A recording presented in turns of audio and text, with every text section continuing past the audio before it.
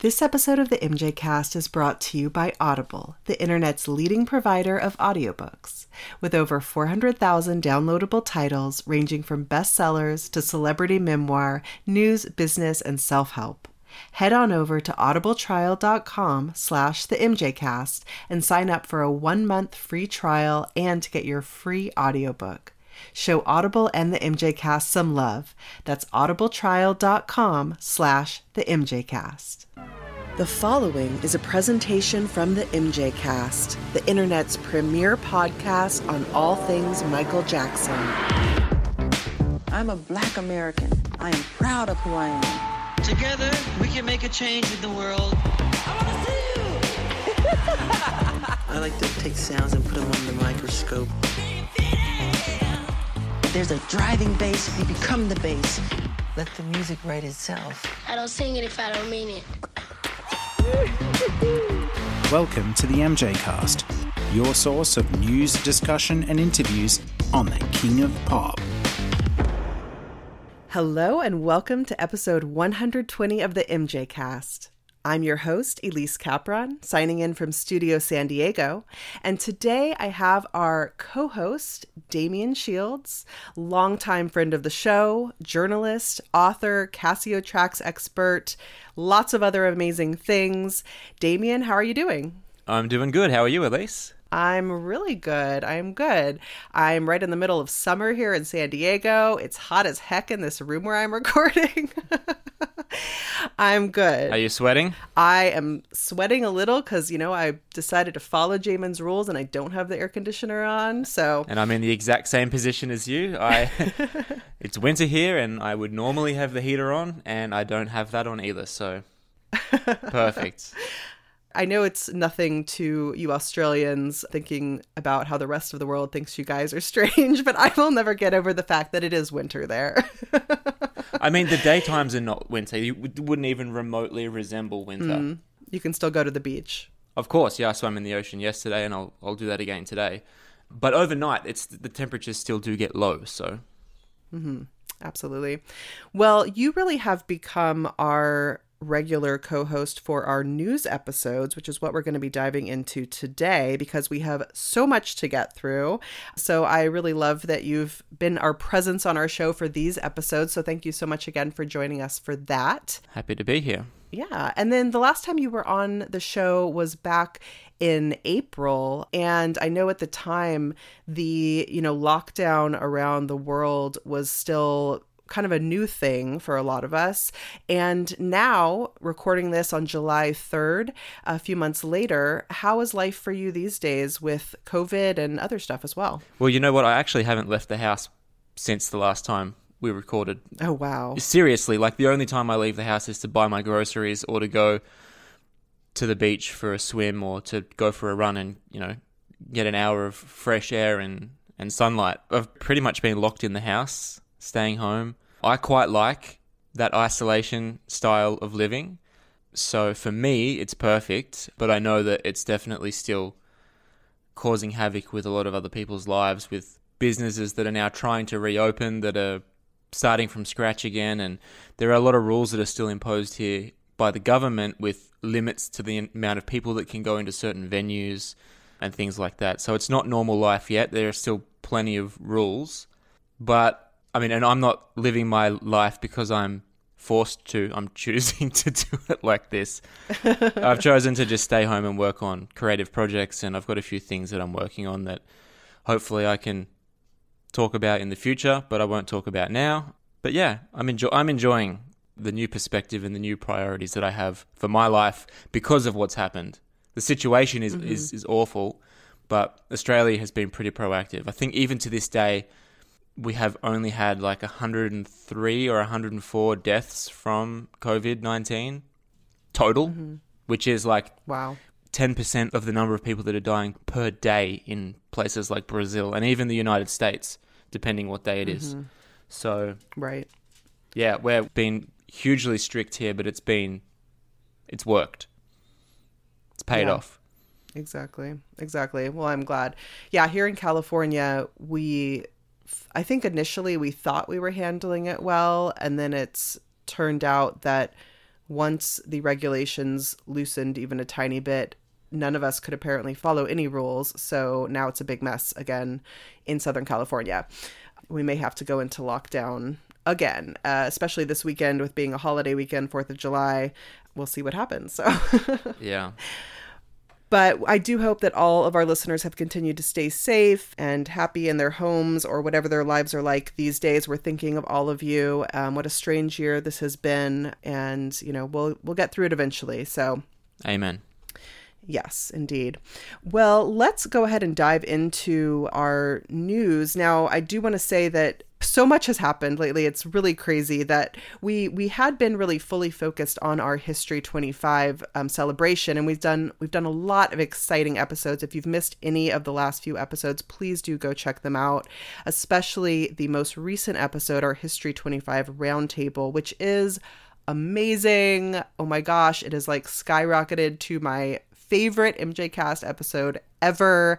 There, as Jamin said, there are mic drop moments every 4 minutes through that 3.5-hour episode. It's incredible. We also brought on some new voices for that episode, who are a lot of fun to get those new perspectives and hear from some new people. So please do be sure to listen to that one. Damien, have you heard the History 25 Roundtable yet? I think I've listened to it about 4 times.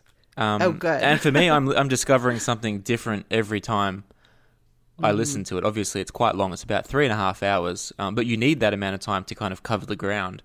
And if I'm listening to it, you know, while I'm around the house, maybe I'm, you know, making a cup of tea or some food or doing the laundry or whatever, there are like split seconds that you get distracted by what you're actually doing and stop listening for a split second without realizing it. And the next time you listen, you realize that in that split second, like you said, there was a mic drop that you missed. Like you discover it the next time. For me, those roundtables, the History 25 roundtable and the Dangerous roundtable that the MJcast also did, for me, in my personal opinion, they're the 2 best pieces of analysis on Michael Jackson's work that you can find anywhere on the internet. And like any work that anyone's done, they're my favorite. The podcasting medium is the perfect way to have those discussions because you can hear the passion in people's voices when they're talking about it, and the insights are just amazing. Like for me, the History 25 one was phenomenal, and if people haven't already heard it, go back and listen to the Dangerous one as well. It's a 2-part roundtable around the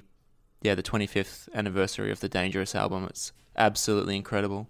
I totally agree, and it's so nice to have all of these like amazing perspectives on record too, instead of lost in Twitter threads that we may not find again. So I love that we really can create this true recorded legacy of these amazing iconic albums by an amazing iconic artist and so many brilliant fans. I mean, I feel so lucky to be surrounded by incredible people with these encyclopedic knowledges of Michael Jackson tracks and history and information, and just feel really lucky that everybody is able to come to this forum and share those thoughts. So, and of course you are among those people, Damien. So we're so grateful to have you on our team too. So thank you for everything you do.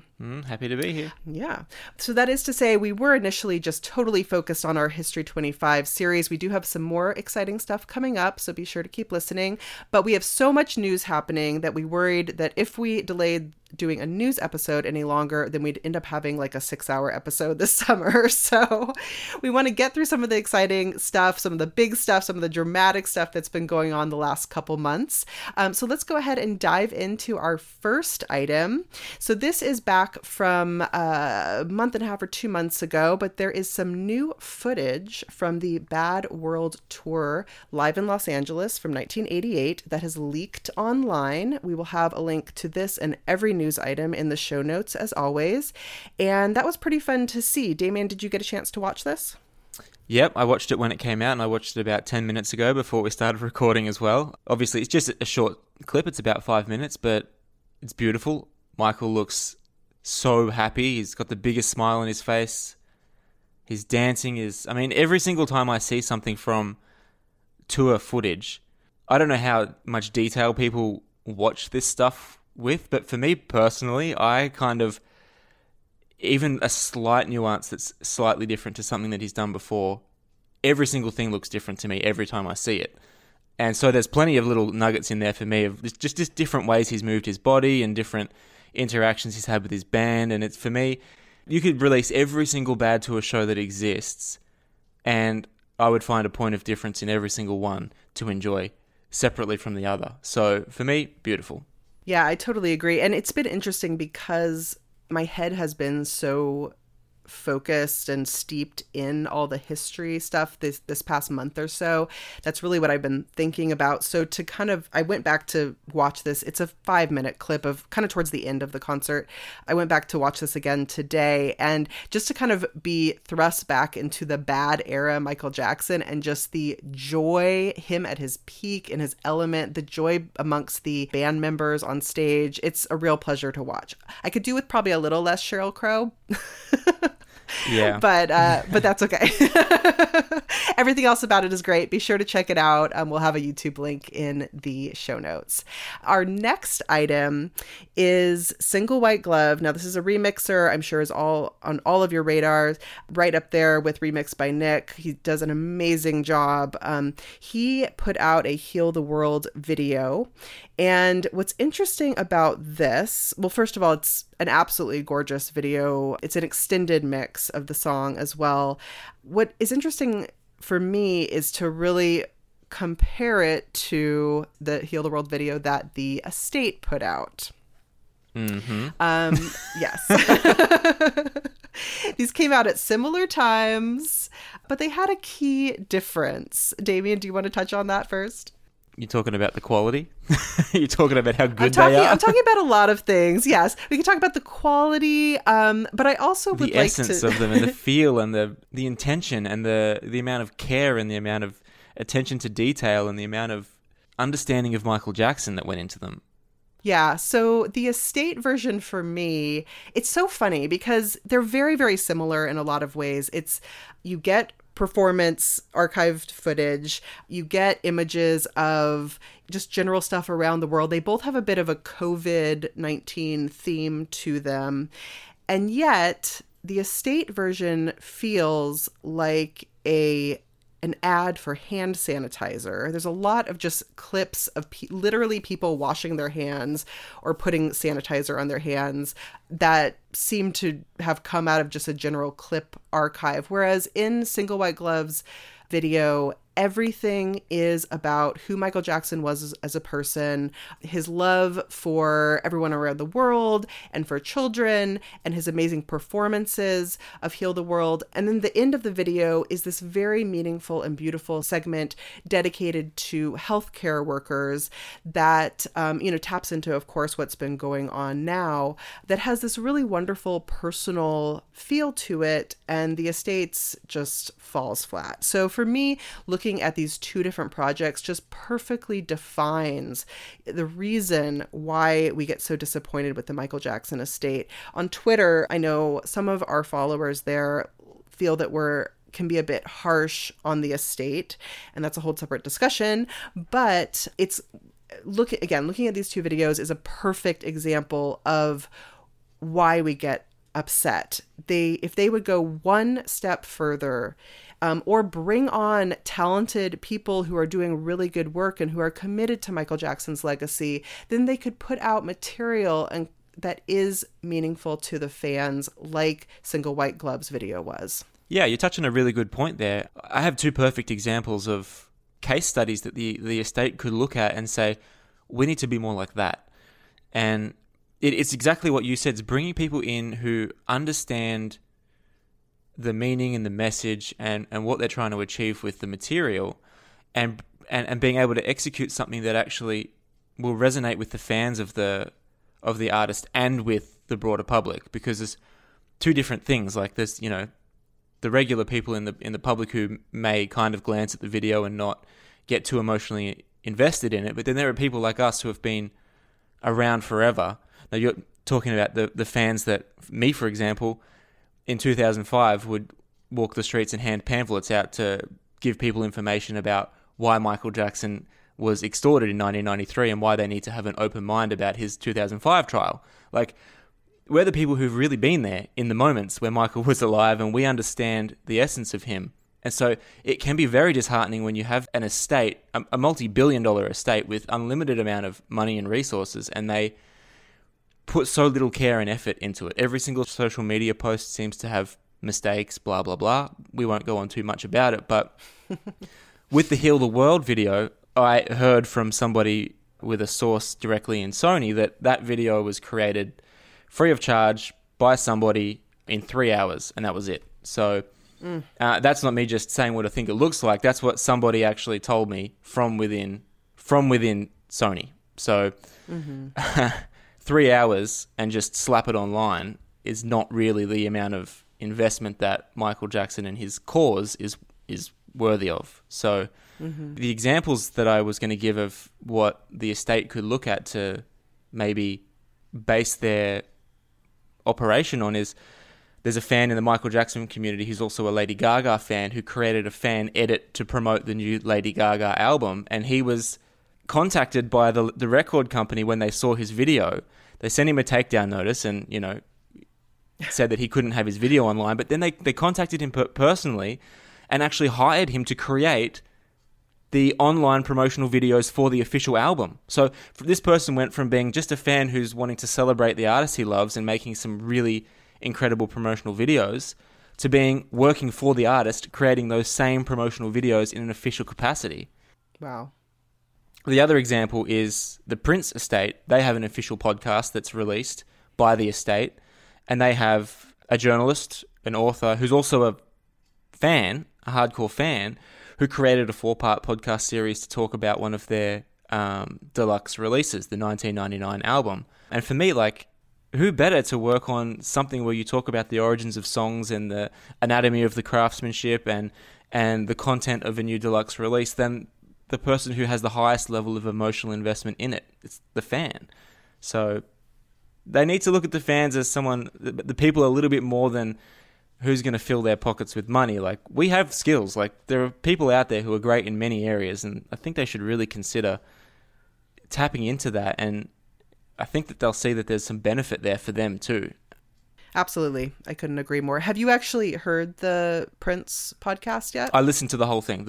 I listened to the 4 parts of so they released a deluxe 1999 album, I think at the end of last year. And in order to give context as to what the bonus material is, where it came from, what Prince was doing in that moment, what his creative space was, who he was working with, they had someone create a 4-part documentary series interviewing the people who worked on the stuff and talking about Prince's career and where he was in that moment culturally and as far as being an artist in the music industry and blah, blah, blah.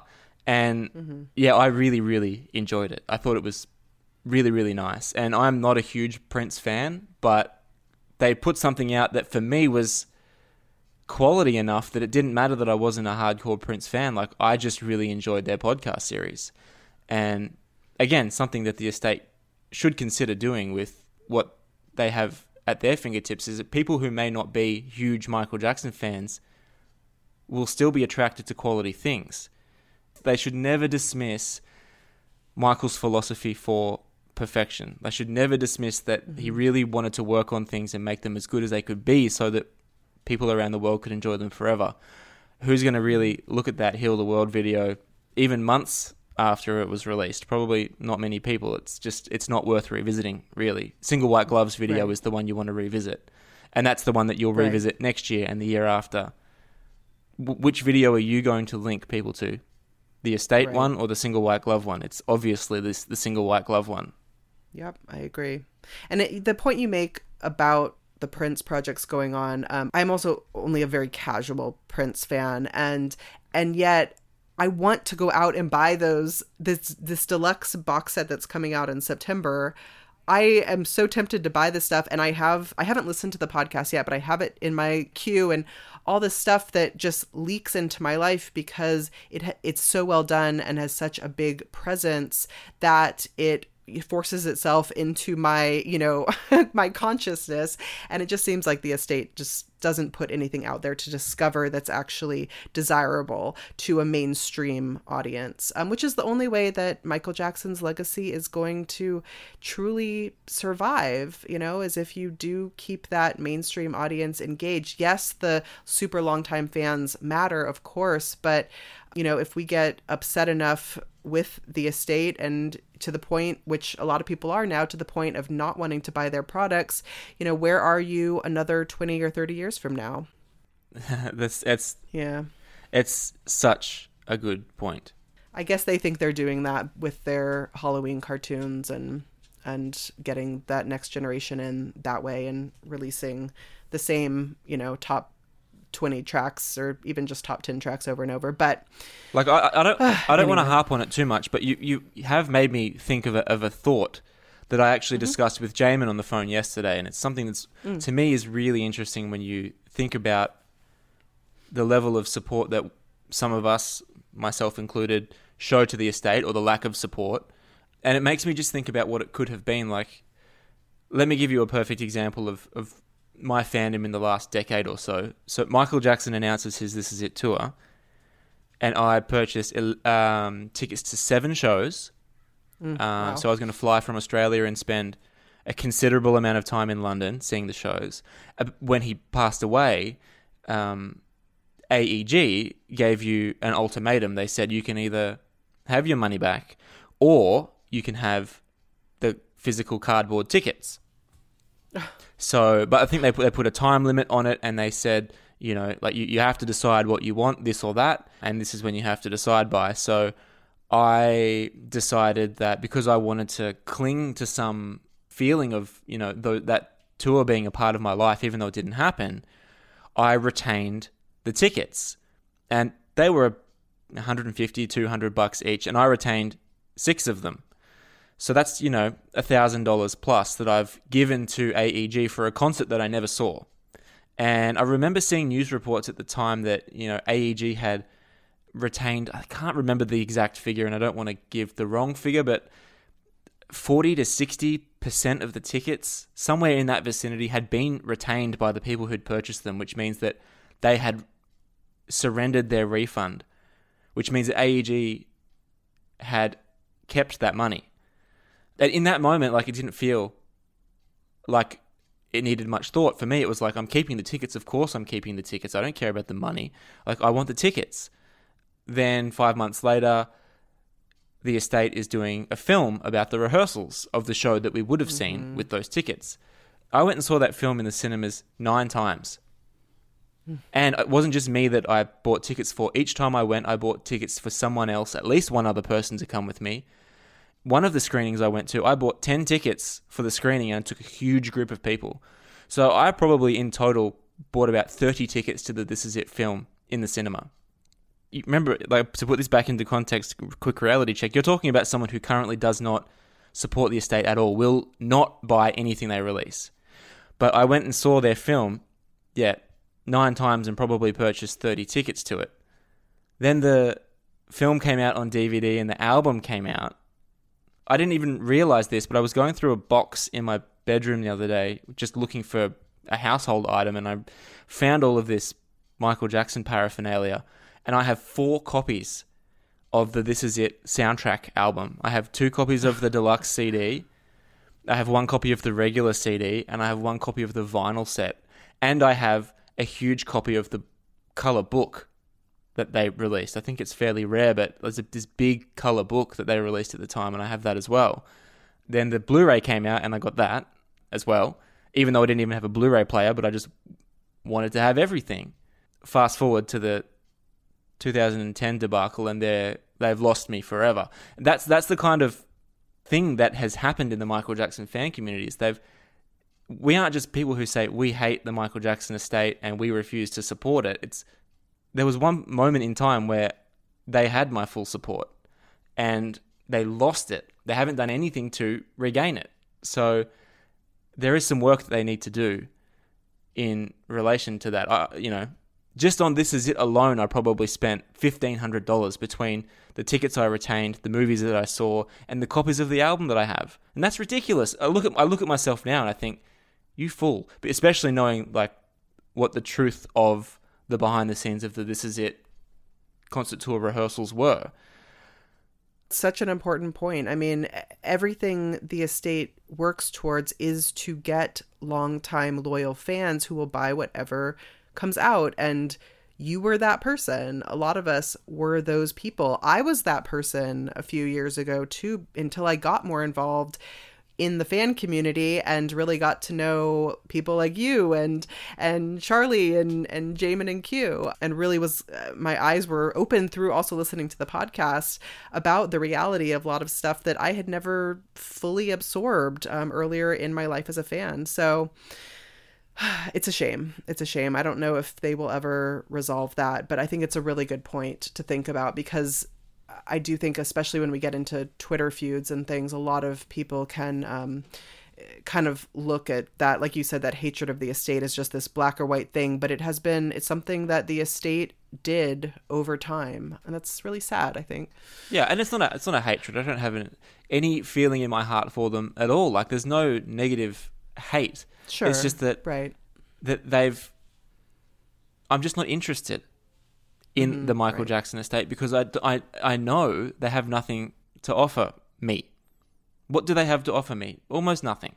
And they're not creating a sense of community. We have to go out and do it ourselves. Exactly. But again, bringing it back to, they should consider involving the fans in what they do. We are the best at it. You know, look at the books that some of the fans have published. Look at some of the documentaries that fans have created. Look at like the things that the MJ Cast have done. Like these are worthy of being official. Or imagine how much better they could be if they had access to the materials and the people and the collaborators and the personnel. Well, bottom line is, Estate, if you happen to be listening, you should have hired Single White Glove to do that video. He was already working on it. He had it ready to go. It's a beautiful video. It will always put yours to shame. They wouldn't even need to hire him, because they didn't pay the person who made it. Who made their one. I know. Okay, well, let's move on to our next topic, because we still have lots to get through here. So there is a new Michael Jackson podcast out there. There have been a few kind of little ones that pop up now and again, in addition to the MJ Cast, but this one I think will be around for a while. So this is primarily put on by The Detail. This is a YouTube, I don't know if it's just the one guy or if it's a group of people doing the actual videos, but they're on YouTube. They do a lot of Michael Jackson related videos already that have a big audience. And so now The Detail host and MJ Fangirl, who's also a YouTuber and really well known in that sphere, have partnered up to release a new podcast that's called Michael Jackson Unspun. They have put out a handful of episodes already. Their latest episode features Michael Bush's assistant, which is an interesting, conversation to hear. So the podcast has a bit of a different angle than the MJ Cast, for sure. They kind of approach it a little bit more as kind of with the, I think, YouTube perspective, where we either do like news episodes or we really dig into, albums or history and kind of analyze things in that deep way. What they tend to do is look at, sort of like a YouTube video would, they kind of look at specific topics and discuss, for example, why Michael Jackson fans are, so passionate and, dedicated and go sometimes far beyond what you might see in other fan communities. They even talk about what it means to be YouTubers within the Michael Jackson fan community. So it definitely has a little bit of a different angle. They're also doing a Michael Jackson track battle through the show, where they are putting different tracks head to head. And I am assuming by the end of the season, they'll come out with the top Michael Jackson tracks. But yeah, so, hey, we are totally encouraging of anybody else who wants to be in our little podcasting world. In my view, the more the merrier. I'll be curious to see how their show continues to evolve. I wish them the best on the journey with the podcast. And yeah, I mean, right now I think it's just about seeing how it, continues to grow and seeing what they do with it. And Damien, have you had a chance to listen to Unspun? Yeah, I've listened to all of their episodes, actually. Initially just curious, like, how different would it be to his videos? Because obviously his videos are just detailed analysis of certain subjects. But for me, what I take from The Detail is it's a little bit more...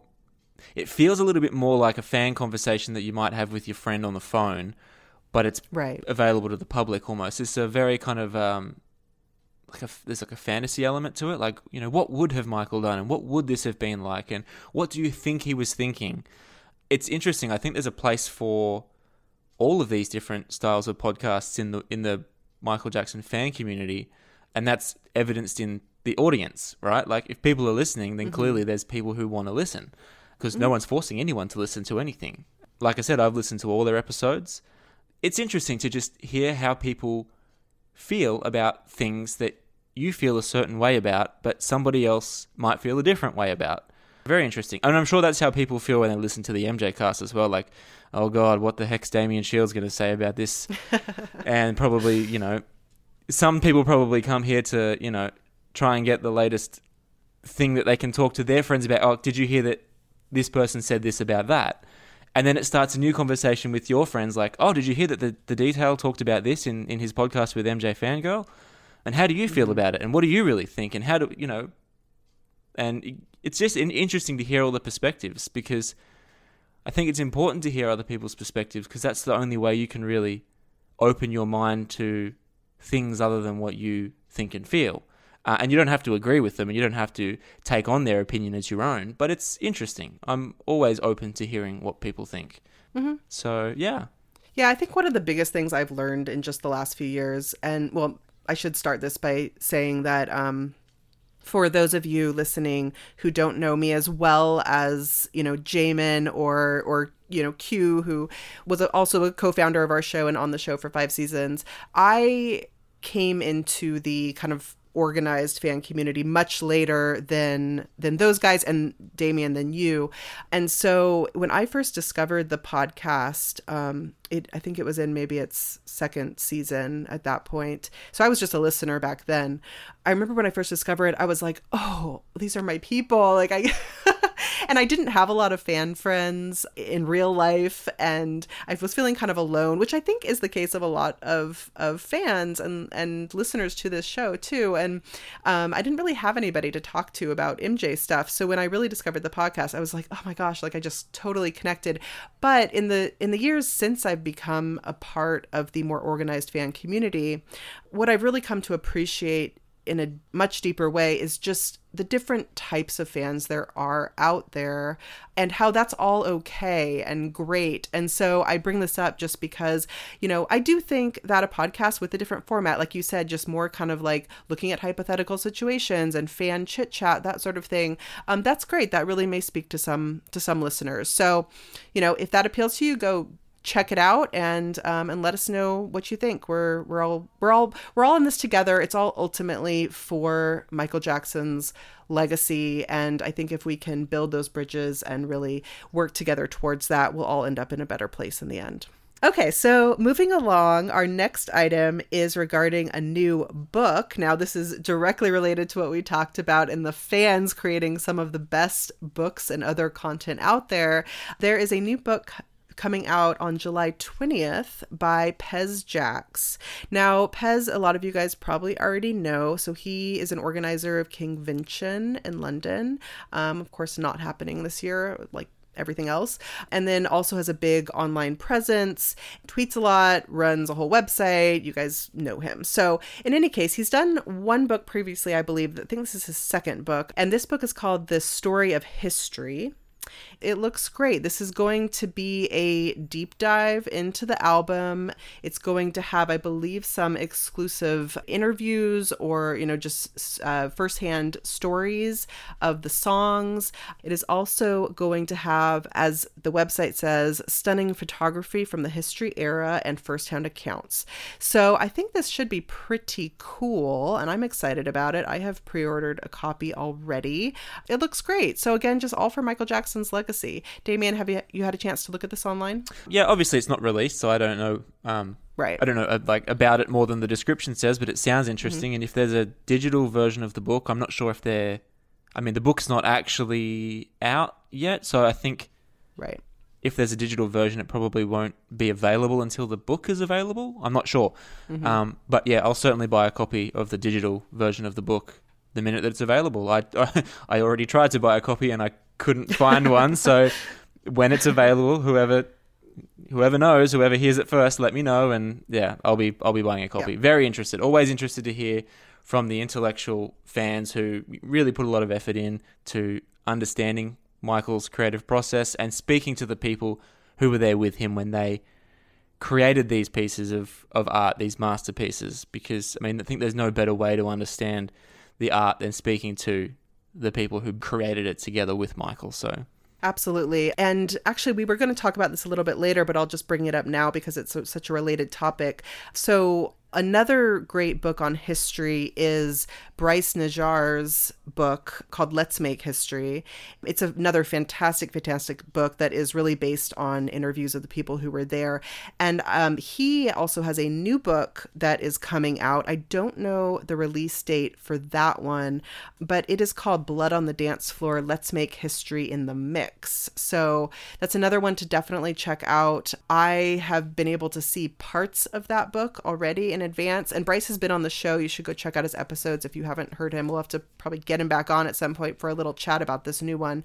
But I can tell you that this is totally based on these really fantastic interviews with people. So you're getting these firsthand stories, and it really provides some great insight into the Blood on the Dance Floor album, but also kind of what was going on at the end of the history era as well. nice. Looking forward to that one too. Yeah. Add it to my list. Yeah. It's another one. And then we have another book. This is our third book in one news update to talk about. So this is a book that is recently out, and I actually got the hard copy and have read it already. This is called Supervising Neverland, The Untold Stories. It's by Dwayne Swingler. And Damien, I don't think you've had a chance to see this yet. No, right? I'm not familiar Okay. with this one. So I will focus on this one. So yeah, I just got a copy the other day. It's a short little book. You can read it in an hour. Dwayne was the supervisor of Neverland for just a really short period of time. It was really only about a month, 5 weeks to be exact, I believe. And it was in 2003. And it was, his time there was only about 6 weeks before the Neverland FBI raid. So he was there, even though it was this little tiny bit of time, he was there during a very interesting moment in Michael Jackson's life. And so in this book, the reason he's written his story is, and it's only about 50 or 60 pages. It's very short, but is that he was really harassed by the media to get his, the dirty truth on Michael Jackson at the time of the 2005 trial and leading up to that. So I think this has come from his pretty bad experience with being bullied by the media and having his story twisted quite a bit. He wanted to finally get his definitive version of events down in the book. So the book is definitely worth reading for sure. When I read a lot of these books of people who worked with Michael Jackson or at Neverland or whatever the case may be, it's kind of interesting to see the different angles they can take. Some of them just, really take this very, very strong perspective of just admiring, Mr. Jackson and that kind of stance, which is wonderful and just really nice memories. This book is not that exactly. This book, it's a little bit sad to read actually, but the value here is that you get a very frank look at what it meant to jump in to having a major job at Neverland and being involved with everyone there and what that really looked like, and maybe some of the not as happy parts of that, and how do I explain that exactly? Some jealousy between employees, things like that. And then also quickly being booted out again. So you get this little tiny snapshot of maybe the temperature of Neverland at that time, how the employees were feeling, how Michael Jackson was acting. He's very frank about it. I don't really want to give too much away. I'm being kind of vague, I realize, but I think you kind of need to read the book to understand it. But it really gives some insight onto just what he really was going through. And by that I mean Michael, and the way that I think just his life was at that particular moment. So I don't know. It's a book that's actually a little bit hard to read and even touches on some controversy, which I think I'm just going to let you guys read it and you can tell us what you think in the comments. I'm not going to go there right now, but it's definitely worth a read. It's a quick read. Michael Jackson is not treated as an angel. It's not glorified in any way. This is like really what it was to step into this world briefly and step back out. I think that this is really only maybe the second time that Dwayne has spoken about this. I think he gave one interview which was completely used against him. And then he ended up actually being pulled into the 2005 trial, which was not a great experience for him. And he felt that his words were really twisted. But anyway, I'll stop talking about it because I'm going to end up giving away the whole book. So, but do check it out. It's worth a look. I just think one thing that's really important to remember about these books that are written by the person who experienced the moment. It's their narrative. It's their version of the story. And when it's not a book that's written by a journalist who doesn't really have a vested interest one way or the other, you know, a journalist will talk to everybody and they'll kind of corroborate and fact check and find out what they can determine the truth to be. But when someone's writing their own book, you have to take them on face value and also with a grain of salt, I think. So it's just, that's an important thing to keep in mind when reading these books. But for me, like, they are some of the most interesting books you can read, regardless of how uncomfortable some of the stories are to actually read and hear about. For me, it's my favorite style of book, I think. Books like Bill Whitfield's book, The Bodyguard, or even Frank Cassio's book, they're absolutely fascinating, but they're that particular person's version of events. And what a dear friend of mine once told me about life is that we all have our own narrative. And for example, in relationships, you can sit there with your friends and talk about, you know, your experience in a previous relationship. But if the other person who was in that relationship sat down with their friends and told their version of what that relationship was like, they're probably very different stories.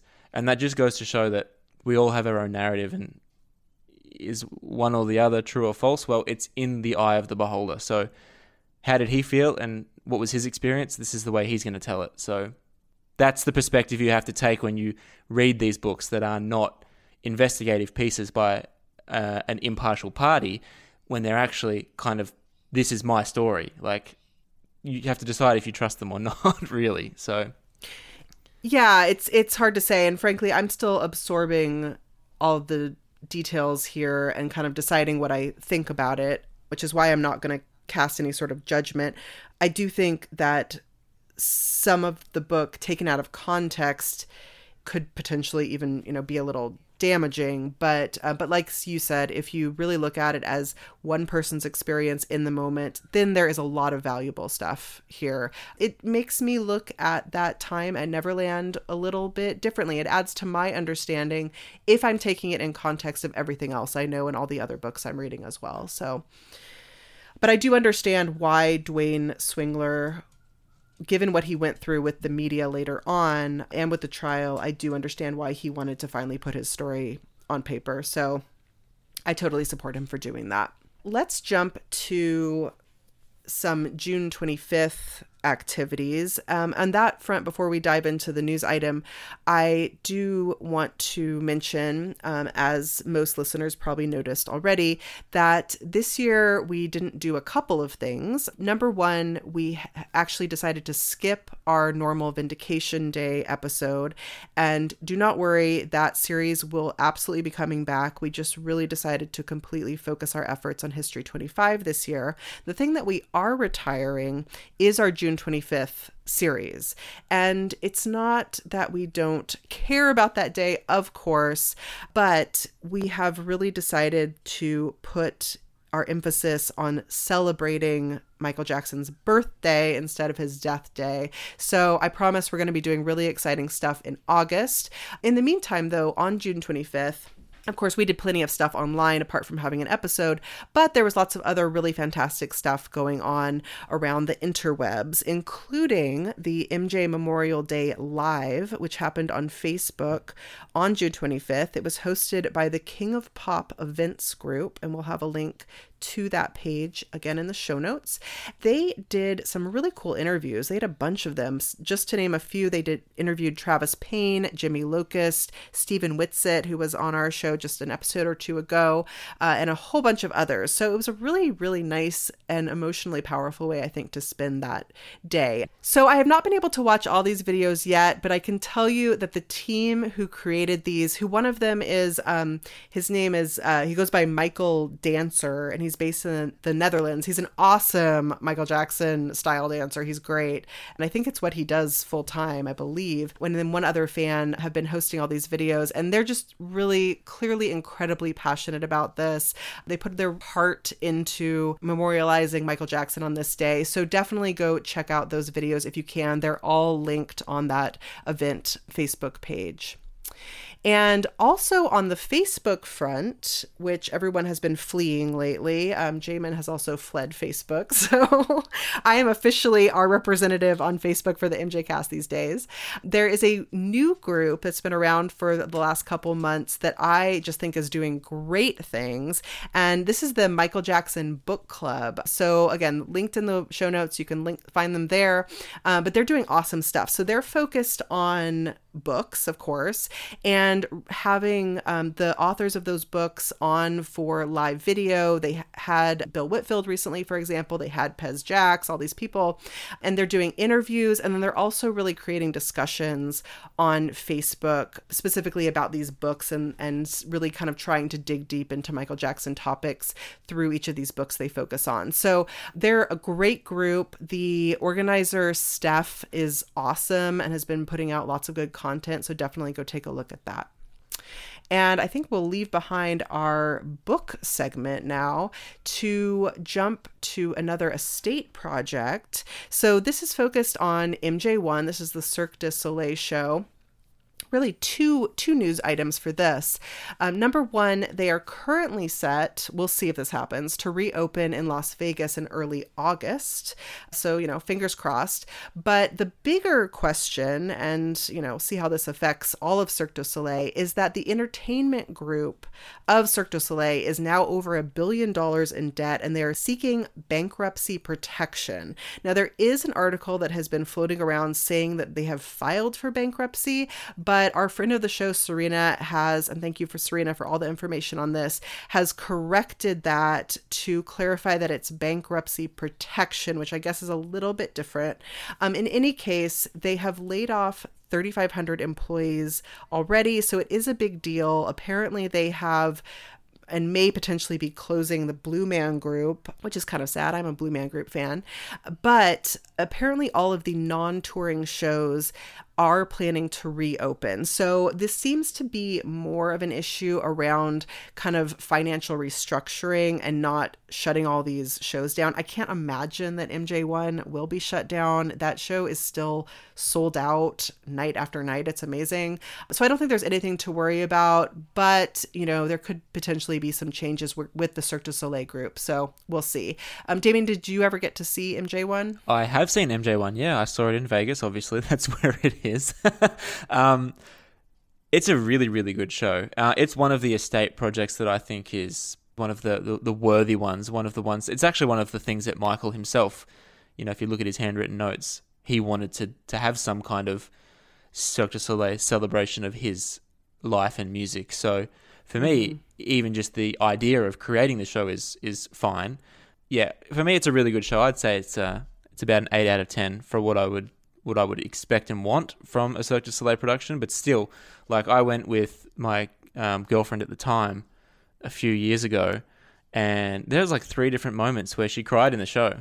Yeah, because the emotion that they evoked in her with imagery of things around the certain social messages that Michael was sending through his music and the way they were represented in the show, they really struck a chord. So for me, that's a really, really nice thing to be able to present night after night for people to come in and experience that there was more to Michael Jackson than just, you know, a dancing zombie or a guy who could walk backwards and forwards at the same time. There's a lot more there, and they've managed to capture that in the show quite nicely.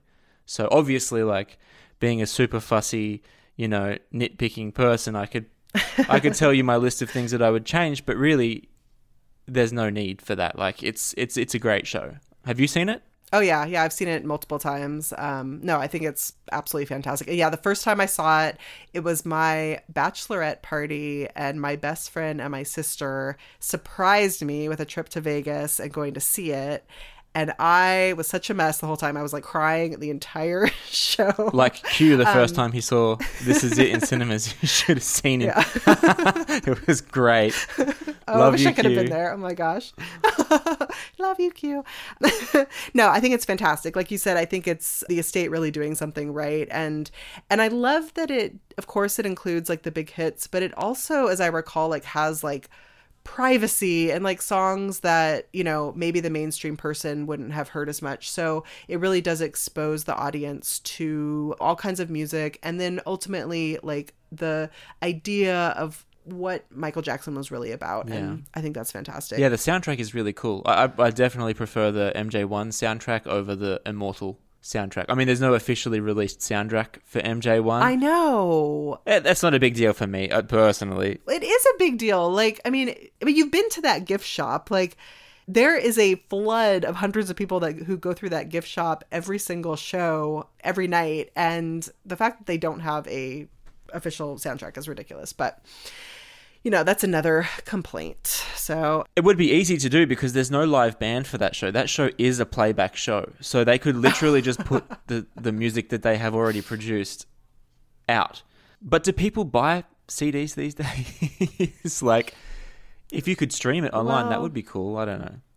Even if it's a digital album, people will buy that. Would be, you know? that would be fine. But that's like no brainer. You could slap that up on Amazon tomorrow. Yeah, for me, it's definitely a better soundtrack than the Immortal soundtrack, which is actually not a bad soundtrack as well. Like the music for the Immortal show is pretty good.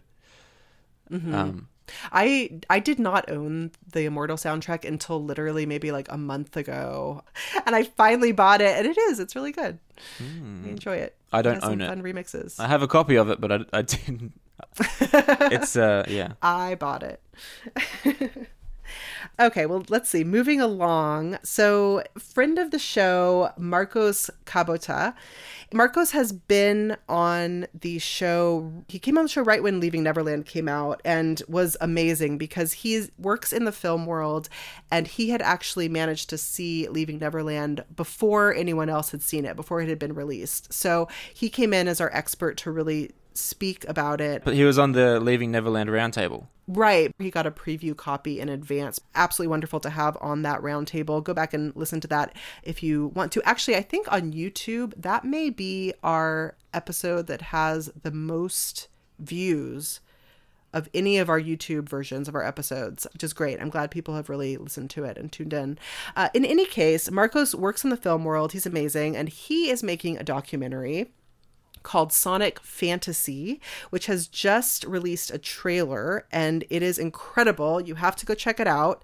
So this documentary is really about making the world's best-selling album. Do you want to take it from here, Damien, and talk a little more about it? Well, I don't really know about it. I only discovered it like a week ago. When I did discover it, I went and did a little bit of research online to see if the director had spoken about it, because the website doesn't really have much information. It has all the collab. It's very mysterious. Yeah, I mean, and that's nice too. Like, you don't want to show your hand, because there's every chance with these creative projects that in the production process they can change. And actually, I'm saying I hadn't ever heard about it until a couple of days ago.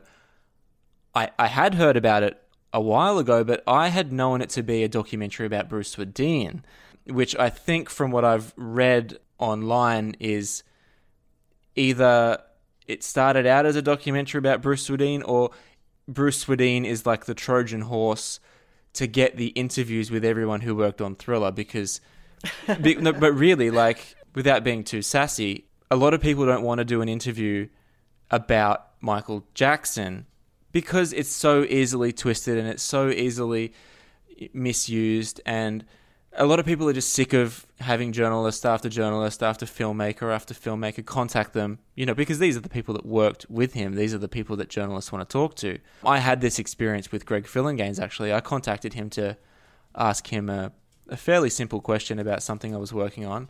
He just basically said to me, like, no, I'm done talking about Michael, goodbye, and hung up on me. And that was the extent of our conversation. So I can understand why, if you have access to Bruce Swedien and you're going to make a film about him, his magnum opus is Thriller. The sense that I kind of got was that no one's going to say no to doing an interview about the work of Bruce Swedien, but if the work of Bruce Swedien, that's the kind of focus point of the documentary, is Thriller, then you can essentially make a documentary about Michael Jackson's Thriller album under the premise of a documentary about Bruce Swedien, which is very intelligent. I think it's actually very smart. And to be honest, like, creative people don't necessarily know what the final product of anything is going to be until they hit release. So these interviews could be used for any purpose. I think it's a really smart tact because Thriller is a really interesting Michael Jackson album that often doesn't get intellectual study because it's the biggest selling album of all time and it had 7 top 10 hits and it was number 1 for 37 consecutive weeks and blah, blah, blah, blah, blah, blah, blah.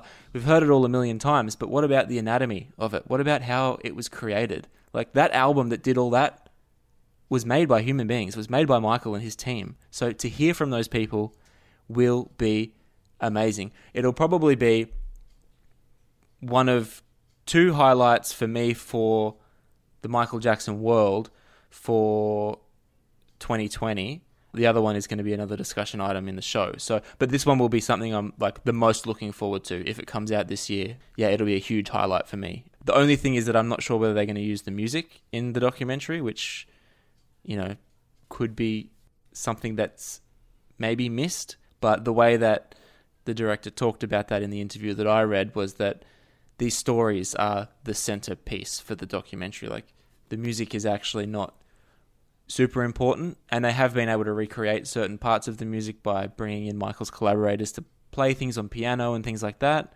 to demonstrate how something sounded.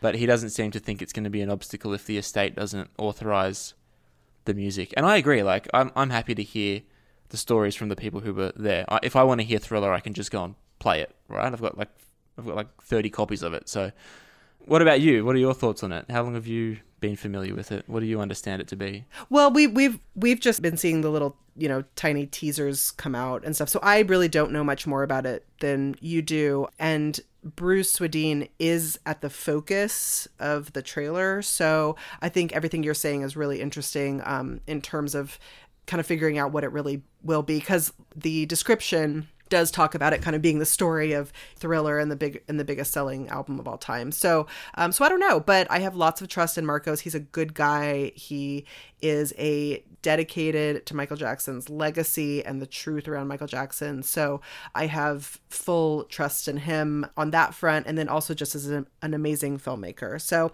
we'll see. I think it's coming out in September, I believe. I'm imagining that it will be available on whatever digital platforms. We'll find out and report on that when it does come out. He did mention that in the interview that I read. It was a foreign language interview. I can't remember which language, possibly Spanish.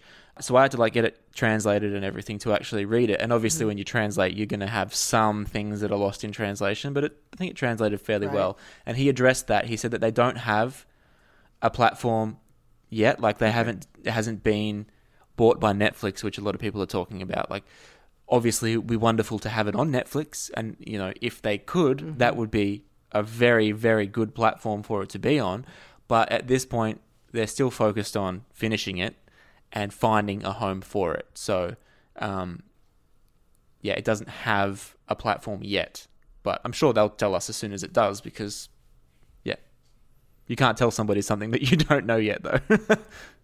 Right, exactly. Well, Marcos, we wish you the best. We're cheering you on. We're all your fans, and we're excited to see how it turns out. Yes.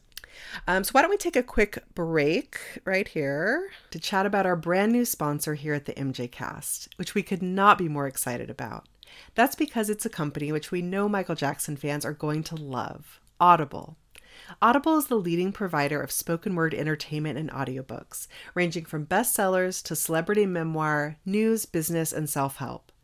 Every month, members get 1 credit to pick any title, plus 2 Audible originals from a monthly selection, and access to daily news digests from the New York Times, the Wall Street Journal, and the Washington Post, as well as bonuses like guided meditation programs. You can download titles and listen offline anytime, anywhere. The app is free and can be installed on all smartphones and tablets. You can listen across devices without losing your spot, which is pretty cool. And if you can't decide what to listen to, don't worry. You can keep your credits for up to a year and use them to binge on whole series if you'd like. Now, some of you may know that I work in book publishing. I've loved reading my entire life. But as my schedule has gotten busier, it can be really hard to find enough quiet moments to sit in a cozy couch with a novel. For the last several years, Audible has been the perfect solution for me. I listen during my work commute, when I walk my rescue dogs, or when I'm cooking dinner. I feel like I can keep up with the latest bestsellers while still getting everything else done. I'm also a huge fan of Audible Originals, which I get for free every month. A lot of them are shorter format books and stories, and almost more like podcasts, but they release full-length books for free too as part of this program. I recently really enjoyed listening to the audio version of Jermaine Jackson's memoir, You Are Not Alone, Michael Through a Brother's Eyes, and I'm planning to check out Howard Bloom's audiobook, Einstein, Michael Jackson, and Me. If you heard my interview with Howard earlier this year, you may want to check out his audiobook to hear the rest of his great stories. The thing I love about Audible is that it helps you get your time back.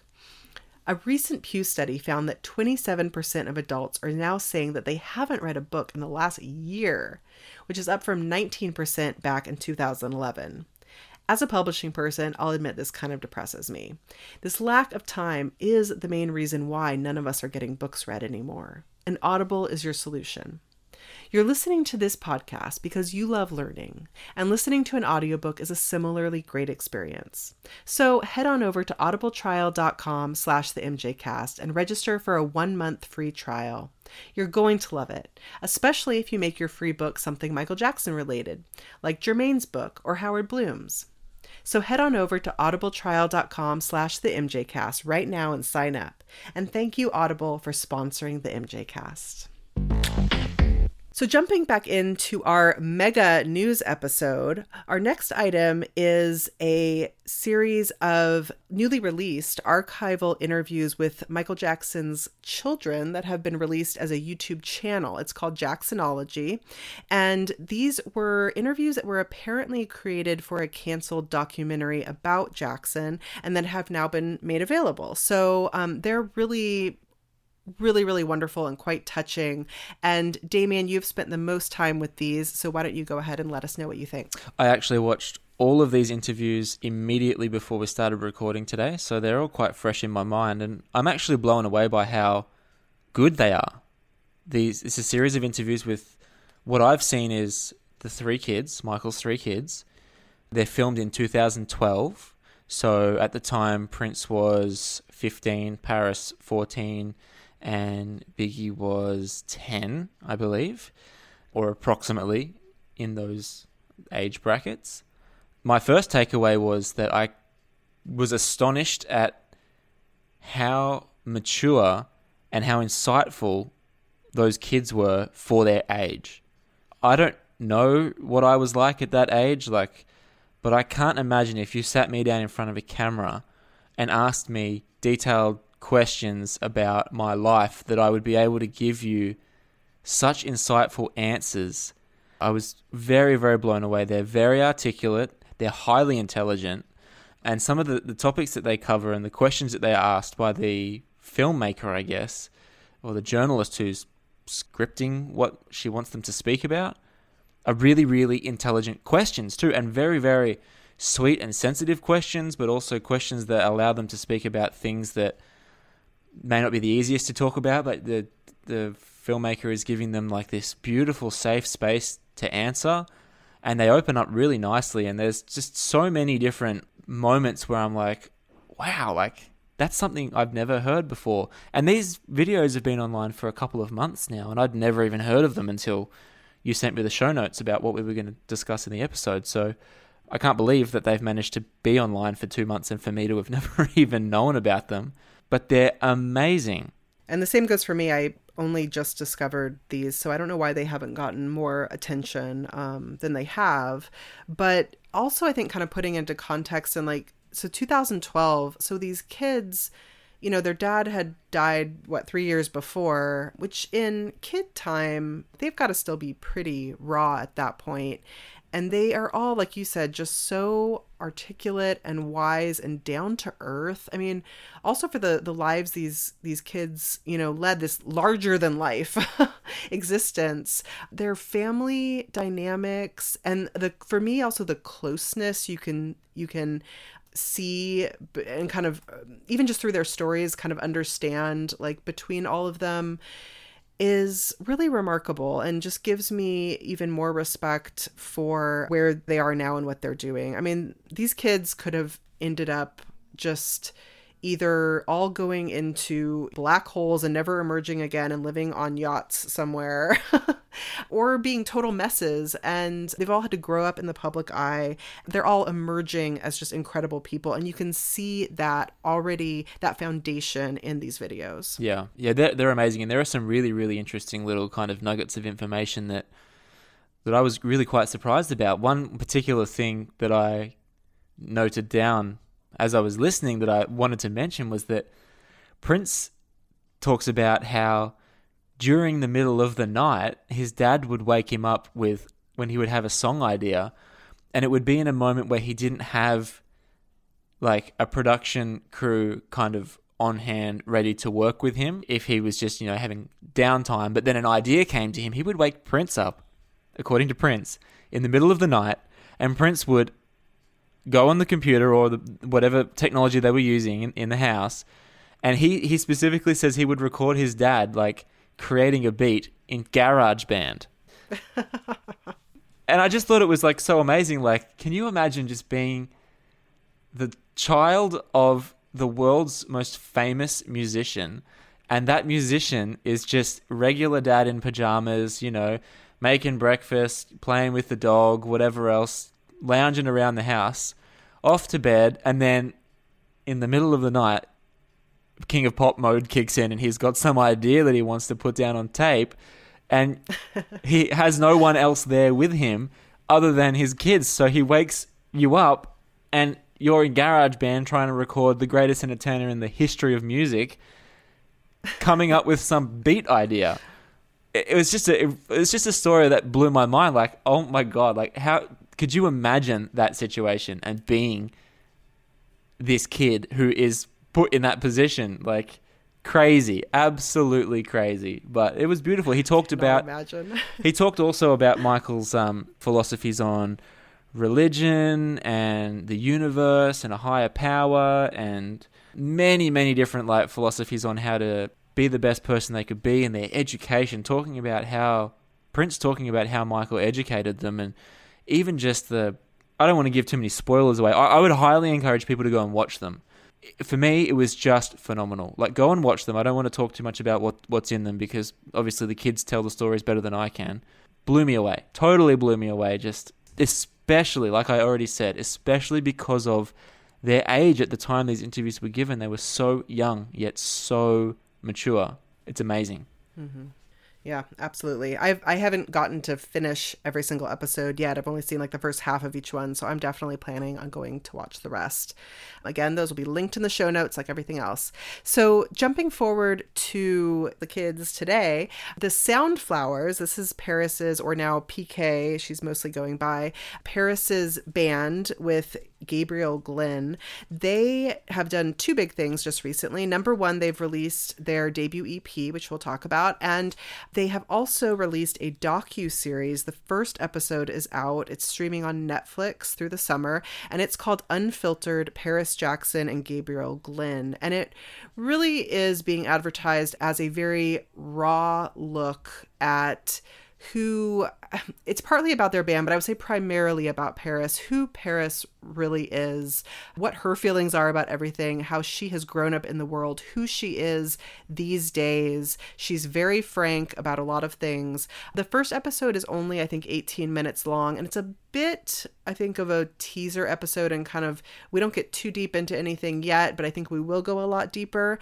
And it's a really interesting little glimpse. I mean, once again, it kind of gives me even more respect for where Paris has come through, what she's been through, her earlier trauma in her life, dealing with being the daughter of such a famous person and the really wonderful and really difficult things that come along with that.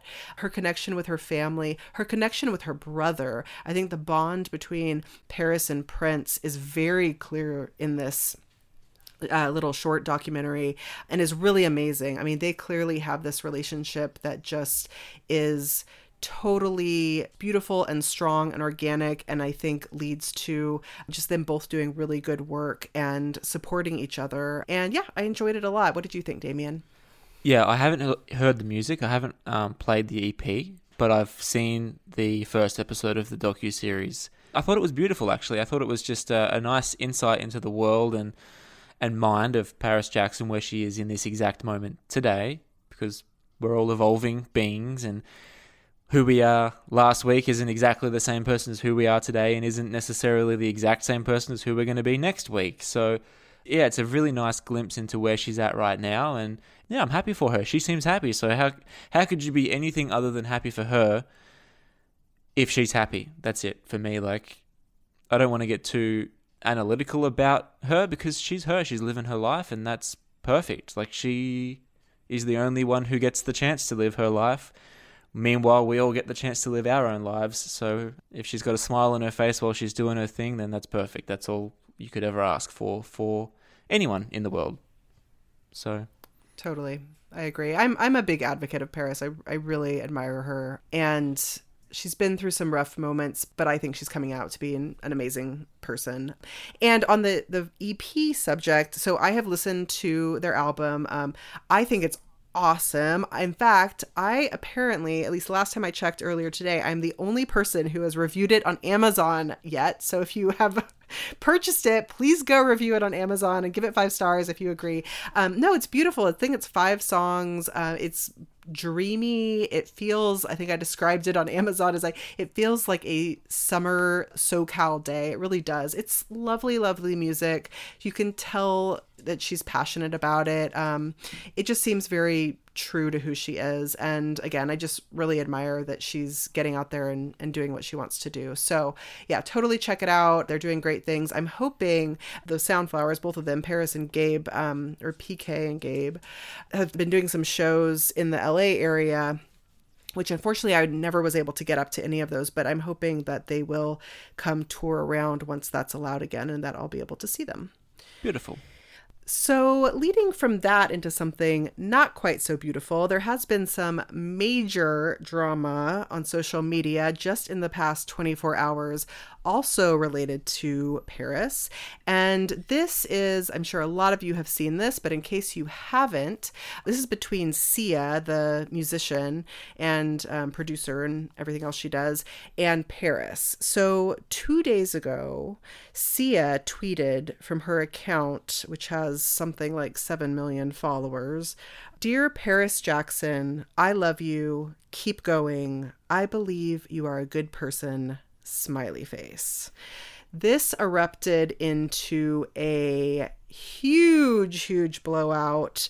And Damon, do you want to take it from here and explain a little bit more of what happened? Or Yeah, well, so what happened was, I think for the first day of eruption, it was the natural Michael Jackson fan defenders, soldiers of love, warriors, whatever you want to call us, attacking Sia, of course, because that's what the fans do. They attack everybody who says something that's that's not necessarily in line with what they believe should be said about Michael. And I thought it was I'm right there with them. I thought it was kind of a grotesque thing for Sia to have done, because if you go back to the beginning of last year, she sent basically the exact same message publicly to Wade Robson and James Safechuck.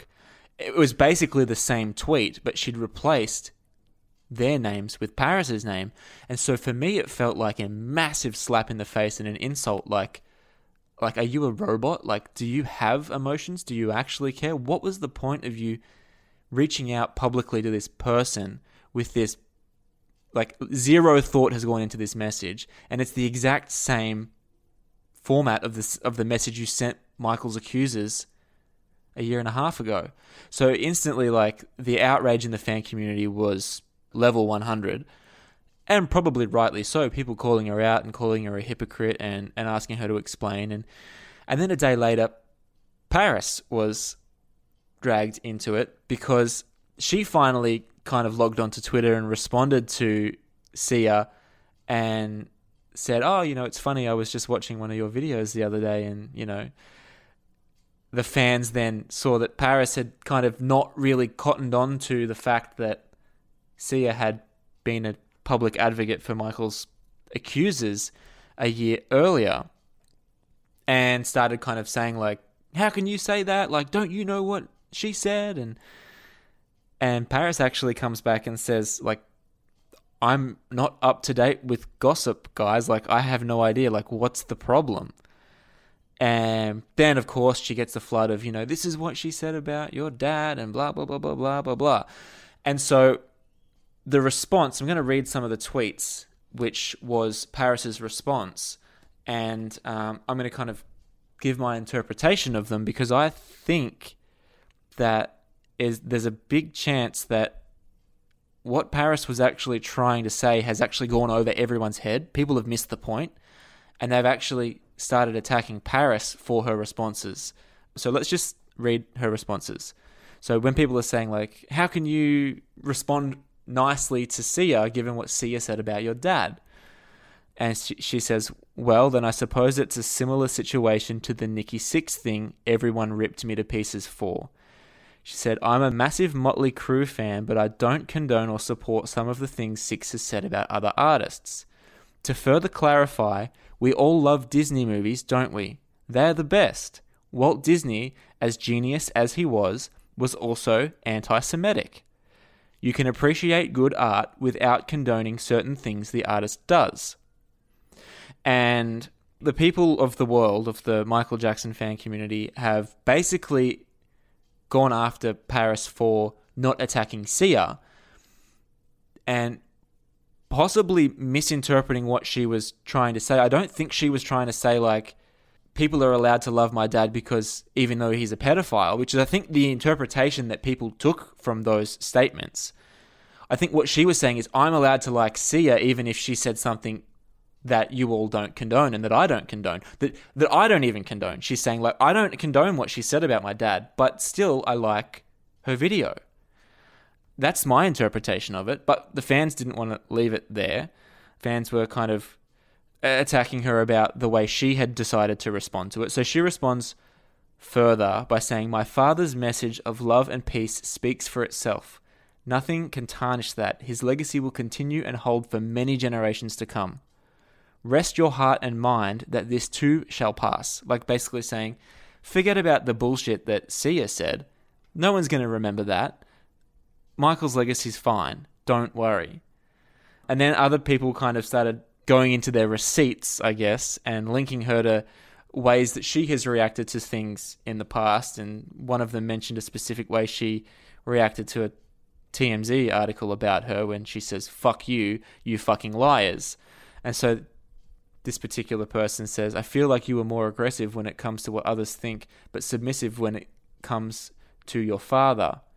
And so her response to that was, well, that was over a year ago, and I actually regret being so rude in that tweet. I'm trying to grow and find peace. If I am peaceful, I will live in peace. If I am angry and mean, I will live in anger and contempt. I do not want to live that way. I'm working towards serenity. And then, of course, people don't want to allow her to say that. People were coming back to her with a response like, oh, I understand what you're saying, but you should stand up for your father. You should be so angry about this. You should be screaming and shouting about it. And her response to that was, she says in quotes, I get that you're trying to stay mentally healthy, but ... end quote. She says, no buts. I'm sorry. You have every right to your opinions, but I'm getting to a place where finally my mental health and my inner peace comes first. She said, I will not lash out in anger. That is not the path I'm choosing. And still people didn't want to let her have that and kept on kind of going at her about it and blah, blah, blah. She did give another tweet, which I don't actually have in front of me here. I don't know why I don't have it. But there was one more tweet that she said where something along the lines of, some people choose to act out emotionally and say something without understanding what they're talking about, but that's not the way I choose to do it. Like, I'm not going to just go and get mad at Sia on Twitter. Like, she went and like emotionally tweeted support for James and Wade without knowing the facts. Like, and I kind of think that she was really smart about it, but I think it just went over a lot of people's heads and they couldn't see past the rage that they had for the situation and see where she's coming from in that moment where she's trying to say, like, what's the point of me screaming at her? That's just going to upset me. Like, if you're so concerned about my father's legacy and me and how that affects me and Jackson's and blah, blah, blah, like, let me handle it the way that is best for me. He's not your father. He's my father. Like, you can't say you care about me, but then want to tell me how to live my life in a way that doesn't work for me. And, you know, seeing her little episode of the making of her album and where she is at the moment and who she is, and seeing her piece and how she's come to accept herself and find a nice way to live. Yeah, disturbing her serenity is kind of just, I think it's a little bit reckless of people. Like, I don't quite understand why people will behave like that, but, well, actually, I kind of take that bit. I do understand why people behave like that. I kind of behaved like that for a very long time about the Casio tracks. In the good comparison. Yeah, well, yeah, just to put that into context for anyone who's not aware. Yeah. So, you know, when Sony and the Michael Jackson estate released an album that had 3 fake songs on it, all that I wanted to do for years and years and years about it was scream and shout and have anger and contempt for Sony and the estate.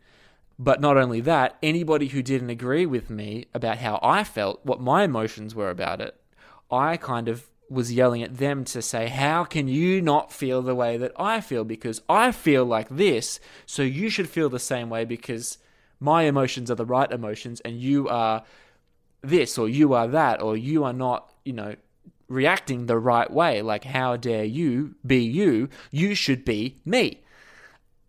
And it's taken me 10 years to get to the point now where education and stillness and inner peace and calmness is now what I think is the best approach. You can still talk about subjects and still engage in a conversation and still do your research and present the facts, but not scream and shout and belittle and try and tell people how to live their lives. Like, I'm going to live my life because I'm the only person who can control me, and I have to live in my body. I have to spend all day with myself. I have to go to bed at night and sleep with myself. And I'm the only person that I'm going to go through my entire life doing that with. So I have to do it in a way that works for me. And somebody else is not me, so I have no right to tell someone else how to feel, how to think, how to act, what to do. If something's really important to me, like the Casio tracks, then I have to do. And that's what I've done. You know, I've flown around the world, I've interviewed everybody, I've researched, I've helped, you know, get that case into the courtroom and try and get some legal justice. But the me of 10 years ago would have felt that it was every fan's duty to do the same thing. If something doesn't move you in a certain way, then that's fine. Leave it for the person who it does move.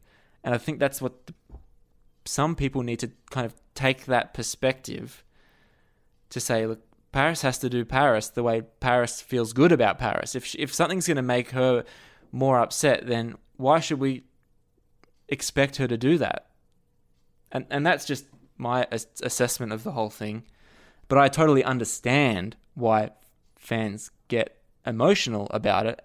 But I think we all need to kind of take a leaf out of the PK Peace booklet, take a breath, and just accept that you're not her and she's different and she's going to do it the way she does it. So she didn't want to go into battle against a mega pop star. She just wanted to say, wow, I like your video and I watched it the other day. Thank you. And not create some kind of hate campaign and feed into the negativity of the way the media would portray. You know, because can you imagine if Paris starts fighting with her on Twitter, what the media is going to do with that? And actually, in going back to that Jacksonology series of videos of interviews with Michael's kids from 2012, they speak a lot in that interview series about how Michael taught them to respond in those moments. And Prince specifically says the words he always told them, kill them with kindness. He always taught them, doesn't serve you a benefit to start screaming at them. Find your kind of most effective way for you to move through it. And Paris says something really beautiful in there too. She's only 14 when she gives this interview in the Jacksonology series. She kind of just says, like, someone asks her about how do you deal with the haters and how do you avoid the haters, and she said you can't avoid them because everyone has an opinion and they're all going to express it. You just have to like learn to accept that everyone's different and that you can't change anyone. So lots of lessons out there, and I was getting a little bit frustrated with seeing kind of like what started out as being let's stand up for Paris and let's stand up for Michael to be turned into a I'm so done with Paris. This is all over. I can't believe this. Like she's done some heinous act. Like for me, that's just ridiculous. So yeah, I think you said all the good points worth saying. I'll just add that. I mean, I'm as angry with Sia primarily as anyone. Some of the other tweets she sent in this exchange were just so condescending. Oh, yeah. I'm not saying that I'm not mad with Sia. Sia is a piece of scum. I know you're not. We don't talk about Sia. That's just disgusting. But what I'm saying is that I'm just trying to give Paris's voice in the conversation and try to give my perspective on how I think she tried to handle it and why.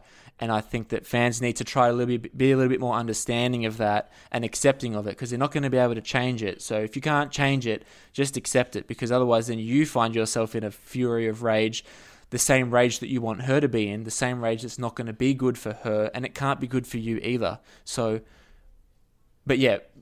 Well, yeah. You talk about Sia because her tweets were just awful. They were disgusting. They're awful. They're just, yeah, they're just so condescending. She calls Paris a child. And these are all in the vein of being very nice tweets. She says, I see you as completely unique of your legacy, which is just, barf. But anyway, my point is that, yes, of course I'm in a rage at Sia, but I think it is, along the lines of what you're saying, it is really kind of, it's understandable, but it's also sad that so many fans are taking out their rage towards Sia by attacking Paris. And what is that going to accomplish? Do we really think that's going to suddenly, quote unquote, wake PK up? No, what that's going to do is drive her further and further away from wanting to actually, take a stand. I mean, she's, like you said too, she's on her own journey. She's 22 years old now. I think about what I was doing when I was 22 without all the burdens she deals with, and I was a hot mess and doing stupid things constantly. Oh, I agree with you. You know what I talked about, how I was only wanting to yell at everyone, and for years and years and years, not just like in the moment, but for years afterwards with the Casio tracks. I was 22 when that happened. I was the same age at that moment, with zero inner peace and zero acceptance of anybody being different than me. And if you were different from me, you were wrong and I was right. And I mean, I can look at it now as a 32-year-old man and say, like, that's how I handled it in the moment. But that's not how me now would advise anybody to handle the moment. She is that age where she's already got to that place at the age where I hadn't even begun starting to think about getting to that place. Like, you have to be proud of Paris for finding inner peace. Like, for me, it's just an astonishing thing that she can even have inner peace given her circumstances.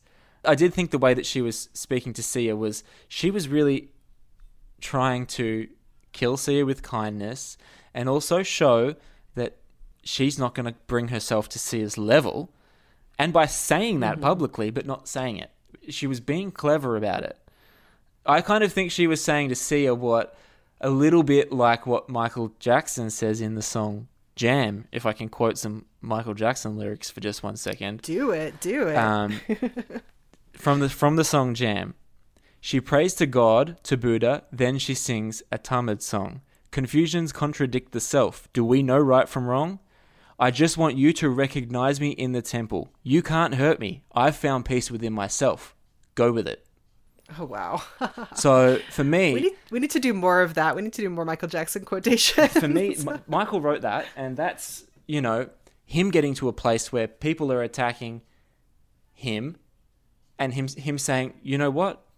I'm okay with me. You can say that I'm a freak. You can say that I'm a wacko. You can be racist. You can be condescending to me. You can be jealous. You can say what you want about me, but in my heart, I'm okay. So whatever. And you can be the hypocrite. You can contradict yourself. You can say one tweet to James and Wade and then a year later send me the same tweet and contradict yourself. You're the one who's confused. I'm at peace. You do you, baby. I'm doing me. So, right. And I thought it was beautiful. And it made me think of that lyric immediately when I saw the interactions. So, yeah. I love that. Yeah. Well, I just hope Paris doesn't completely write off the Michael Jackson fan community. I understand people's rage, but I hope that we can support her and all his kids because they are still young, and the only chance we have, I think, of them being on board with this community 10 or 20 years from now is by thinking about how we're treating them right now. Yeah. I mean, she's definitely stronger than me. Even I left Twitter because I couldn't handle being bullied, and it was nothing compared to what she has to deal with. So we wish you the best, Paris. Yep. Nothing but love. And we do not wish you the best, Sia. Speaking of which, Sia, of course, magically has an album that she's just dropping in the midst of all this attention she's gotten. Yeah. Called Reasonable Woman, I believe. So that's the only thing I'm going to say about that. Don't buy it.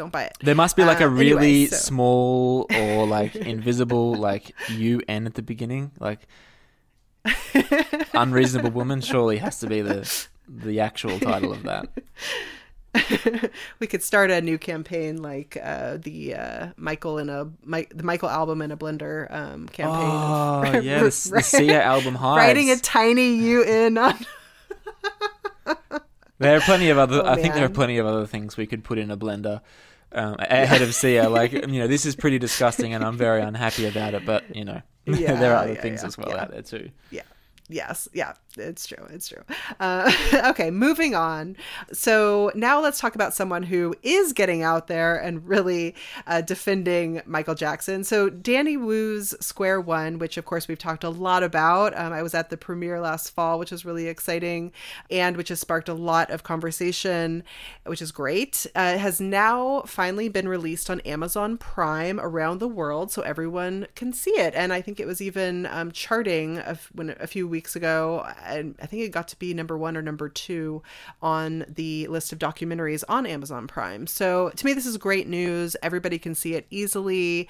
If you have not seen it yet, please go watch it. I really do think it does a great job of laying out those 1993 allegations, and hopefully you can get somebody else to watch it who maybe is a just more casual fan, who hasn't engaged with some of these ideas and questions yet. I do know a lot of people who have seen it and their minds have been changed about certain assumptions they had. So, bravo, Danny. You have a great team behind you. I also want to give credit to everybody who is working to help you on this. And I just think you're doing awesome things, and I hope you continue to keep doing them. Do you have anything to add on that, Damien? No, I signed up for Amazon Prime specifically to watch the new version because I hadn't seen... I guess he's calling it the 2.0 version, but it's not obviously not released as that. It's just released as Square One. But I watched the original version the day it came out on YouTube last year. And yeah, I've been really, really excited to see the new version. I I couldn't quite tell what was different about it. I couldn't remember too many like significant differences, but it was just, for me, like, it tells the story so well. It's as far as its script and the way that it pieces the puzzle together, it's an incredible feat to have achieved that. He's a filmmaking student? He's not a... Yeah, he was a YouTuber and a student at the time. Yeah. So like, given that students have a lot on their plate, of course they have their studies, they have their life, they have their friends, and to make a film, and to make the film so successful that, you know, you're flying around the world doing premieres, you've got Jackson family involved, you've got the legal secretary of the Chandler lawyers involved, Geraldine Hughes. You've managed to find a new witness who's never spoken ever publicly about the case in Josephine Zoni. Like, to bring all of those things together and to piece the story together and to tell it in such a easy to understand yet intellectual way was a very phenomenal feat. The only thing that I would have wished that Danny would do would be to bring in someone on the editing side of things to make it visually look like a documentary you would see on Netflix, because I think that there are such small things that are insignificant as far as the story and the quality of the journalism, but more so on the side of the aesthetic of the way it looks and feels. Just things like the on-screen text and the way that things are shown to you could have been maybe a little bit different. Like, for example, the tapes of Evan Chandler talking about how he's going to extort Michael. Like, I would really have loved them to have taken those and created something that was unique to the Square One documentary with his own new visual attached to it, instead of using the footage, the picture of Michael from the 1990s kind of news broadcasts. I feel like, yeah, it would have been nice to see like the whole thing become the Square One version of everything, and in a really, really pristine, top-notch way. And he doesn't need to change the film at all. The film is perfect. I just think there needs to be some edits, because he's talking about taking it to film festivals. And I think if he does that, like, please, Danny, if you're listening, this is not an insult to you at all. The film is phenomenal. I've suggested that everybody that I know that I think might benefit from watching it, that they should watch it. I did it when the original YouTube came out. I've done it again with Amazon. Like I said, I signed up for Amazon just to watch it. It's phenomenal, but please don't take it as a criticism, because it's not. But I think there just needs to be some aesthetic refinements to get it to really where it needs to be. Because I think you can always be open to constructive criticism without it being an insult. So I'm trying to explain it that way, because I'm pro Square One. I've tweeted about it. I've told everyone about it. I'm 100% behind it. Please don't get me wrong. 100% behind it. And if you don't change it, I'll still tell people to watch it. But I think that, yeah, there's some room for improvement there on the aesthetic. No, it's all good feedback. I just hope that Danny continues to do other Michael Jackson related projects. He's very much part of the community at this point, and I'd love to see his future stuff. So I know he's busy, like traveling all over the place now. He was also stuck, I think, he's from China, but he was stuck there during the quarantine for a while. And I believe I think he's back now. But anyway, we wish you the best, Danny, and just thanks for what you're doing. We know how much work you've put into it. So yeah, I am excited for you. Yep. And this is the story, by the way. I don't mean to keep harping on it. We almost moved on just then. But this is a story that we've been wanting someone to tell for 27 years. Right, exactly. Yeah. It's taken a student filmmaker to do it, and to do it on such a grand scale where people are just discovering this on Amazon now, like 27 years later. That's a pretty astonishing thought, really, that it's taken a young filmmaker from Canada to do this. Like, how has no one done this before? Yeah. But bravo to him for doing it. Like, this is amazing. Yeah, just to me, the most impressive thing is just that he's laid it all out in a way that, because it can be overwhelming to even try to wade through, and just laying it all out in a way that's so understandable, whether you already know a lot about the situation or whether you don't. So that's what I think I admire most about it. And being that he's chosen like a film as the medium, as the platform, is much more effective. Like I've personally written articles about it. Many of our, fan community friends have done the same, and they've done incredible work. Like, there are some fans out there who eat, sleep, live and breathe defending Michael on this, and have done some incredible intellectual study of the court transcripts and the case and the timeline, and understanding everything, and can tell you all the facts. But having it presented in a film is a way that allows it to be accessible and palatable. Palatable is a big thing. Like, I could write an article, and who's going to want to sit there for 45 minutes reading all of my text, and who the hell is Damien Shields anyway, and big fucking deal. But the way he's chosen to do it with a film and make it something that's just, everyone wants their next juicy Netflix documentary crime investigation. Right. I'm one of those people. And so this is going to appeal to people, not just Michael Jackson fans. This is going to appeal to people who want true crime documentaries, who are interested in the crime and the cover-up and the conspiracy and what happened, and, the information that the public doesn't want you to know. That's what this is. And it's just, it's perfect. Okay, I'm done now. Yeah. We love Square One. We'll always be fans. Keep doing what you do, Danny. Yes. I can't move on without Damien saying can't stop. Charles Yes. Thompson is the star of that film. That is, Charles Thompson is an absolute legend and hero, and I love Charles Thompson. He is. And that film couldn't be possible without Charles Thompson. He's absolutely crucial to that film existing. And big up and big love to Charles Thompson. You are now a film star. Yes, and actually one of the big things with the 2.0 version, I think, was simply re-recording all of Charlie's audio. Yes, I did notice that. I said that I didn't notice any differences, but yes, I did notice that, and that was very worthwhile doing. Yeah, I mean, he really creates the whole narrative for that film. It's great. Hero. Oh, and you should check out, if you have not, we did not have this as a news item, but please do go check out the new true crime / investigative journalism podcast that Charlie is hosting. He's narrating it. And co-producing it. Like, he's recording it himself. And so the actual podcast is called Unfinished, and it's released by the Eastern Daily Press. But the series that Charlie is going to be hosting is Shubri's Lost Boys. The podcast itself is called Unfinished. So in order to find it, you should search on your podcasting apps for Unfinished, released by the Eastern Daily Press. Subscribe to that, and they'll be releasing the series with Charles Thompson. They've already released other series which you can go back through and listen to as well. But yeah, the trailer for the Charles Thompson one, Shubri's Lost Boys, is out. You can listen to it. And if you subscribe, then you'll receive the new episodes when they become available. You get a notification to tell you that they're out, and we wish Charles all the best with that. That's going to be an incredible series. I'll certainly be listening to it the day that each episode comes out. You'll have my view for sure. Absolutely, me too. I don't know how Charlie does all he does, but... Charlie actually he lives in this parallel universe where there's 48 hours in a day instead of 24. And that's how he's managing to be in Danny Wu's documentary, working with Taj, working with Tom Mesereau, working on a documentary series here, doing this and that, yeah. And he doesn't sleep either, so... He drinks a lot of tea and biscuits. I'll never forget English when he was breakfast talking tea. about... Yeah, he was talking about his tea and pudding or something. I don't know. Oh, yeah, I do remember that. It was so funny. Anyway, moving along.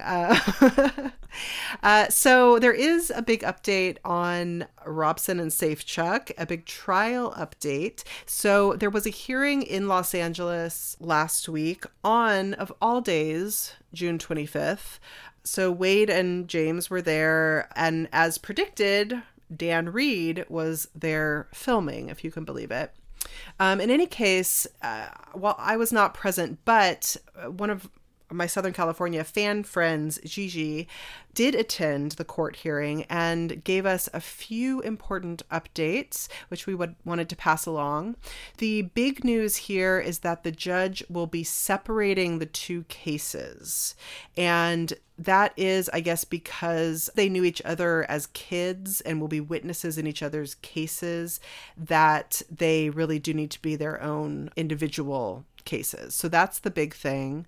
The other thing is that the estate now has 75,000 pages of documents related to Wade's case.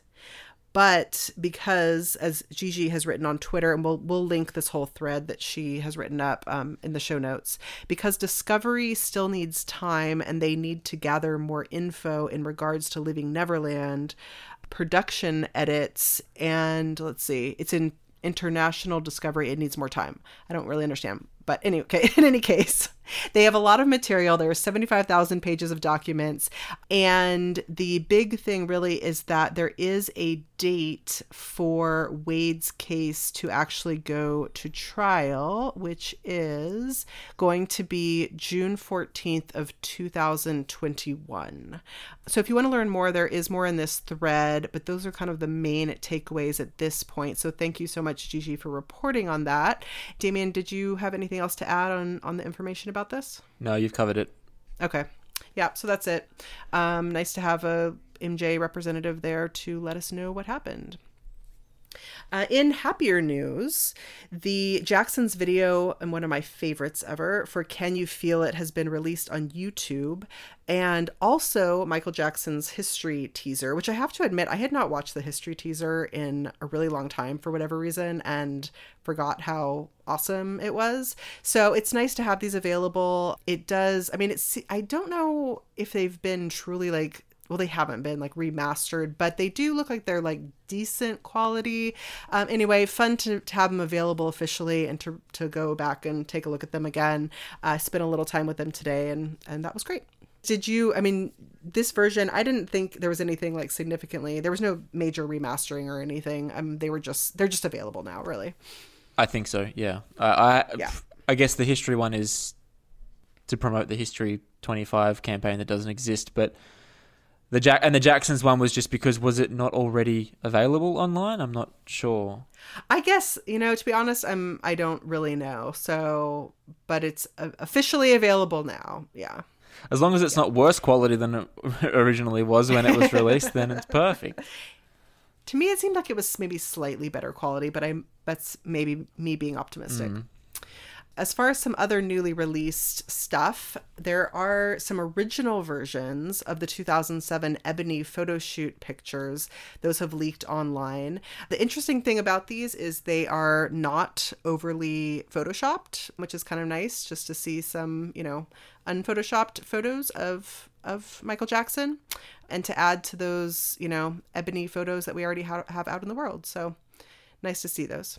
I know that they are being spoken about as newly released, but I have a feeling that I've seen those for 10 years. Really? I have a feeling, yeah.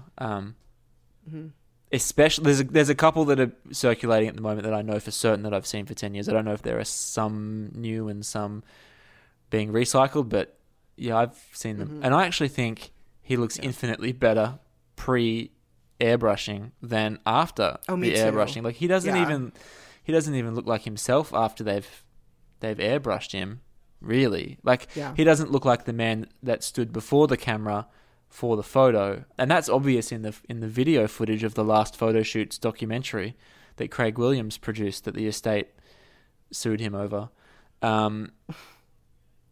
Yeah, he looked beautiful in that documentary. Like, there's no need for an airbrush. He looks the way he looks, and he was beautiful. So, yeah. I agree. Yeah, I've never been a huge fan of those photos for that reason. He always just looked so unreal to me. Well, that's why the Luomo Vogue shoot was better for me, because he wasn't really airbrushed in Luomo Vogue, I don't think.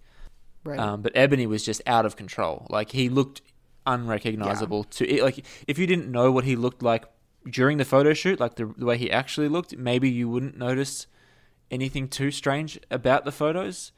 But when you have them side by side with, this is the way the photo was before it was touched up and this is what they ended up making it look like, then it's night and day. It's like, it may as well not even be him. Moving along, one really nice thing that's happened during COVID and a lot of us being quarantined in our houses is that a lot of DJs have been doing super awesome DJ sets online.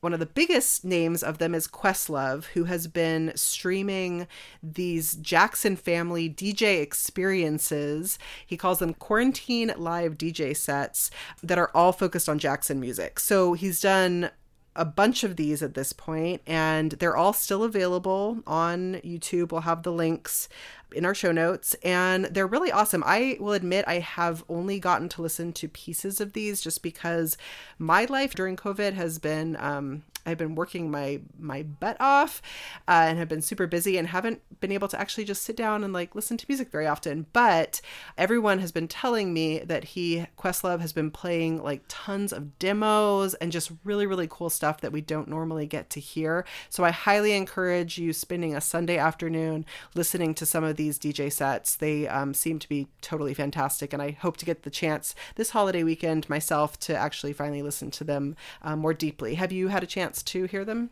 I really wanted to in preparation for the show. I really wish I could have sat down and listened to them all, but I did click the link and kind of flick through, and I honestly I spent maybe 5 minutes flicking through. Yeah.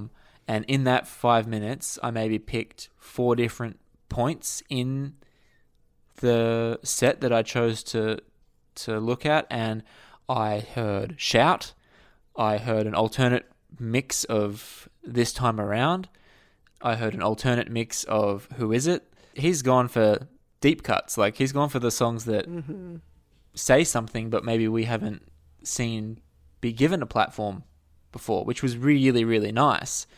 Especially hearing Shout in a DJ mashup mix was kind of strange. Just heavy rock sounding rap song in a mashup. It was beautiful. I loved it. Yeah, absolutely. Yeah, I will go back and listen to them all in their entirety at some point, but I'm similar to you that although this is lockdown and COVID-19 and staying, away from the world, I've been extremely busy on other things and I haven't had a chance to really kind of give 4 hours of my day to Questlove yet. Right. But we so appreciate Questlove for doing it. Super awesome. I think the series at this point has finished. Yeah, like I said, they're all available still online for now. Is there a reason he's doing them, or is it's just because of quarantine? Well, he's been doing other DJ sets as well because of quarantine, but he just focused, I think it's like 3 of them that are just Jackson family. Just because. Just because, yeah. It's amazing. Yeah. Good on him. Well, I mean, he's of course, like a huge fan. Yeah, exactly. And teaches a class on Michael Jackson, and which would be so much fun to attend. Can you imagine? Yeah. So anyway, but no, it's great. It's really cool. So next on the list, another really, really amazing content creator, John Cameron, friend of the show. He was on our History 25 Roundtable last episode. Definitely check him out. John is just amazing when it comes to understanding the specifics of how tracks are built and how they work. It's incredible. So in any case, if you're not aware of his audio series / podcast, JC's Musicology, please check it out. Just in general, everything he does is incredible.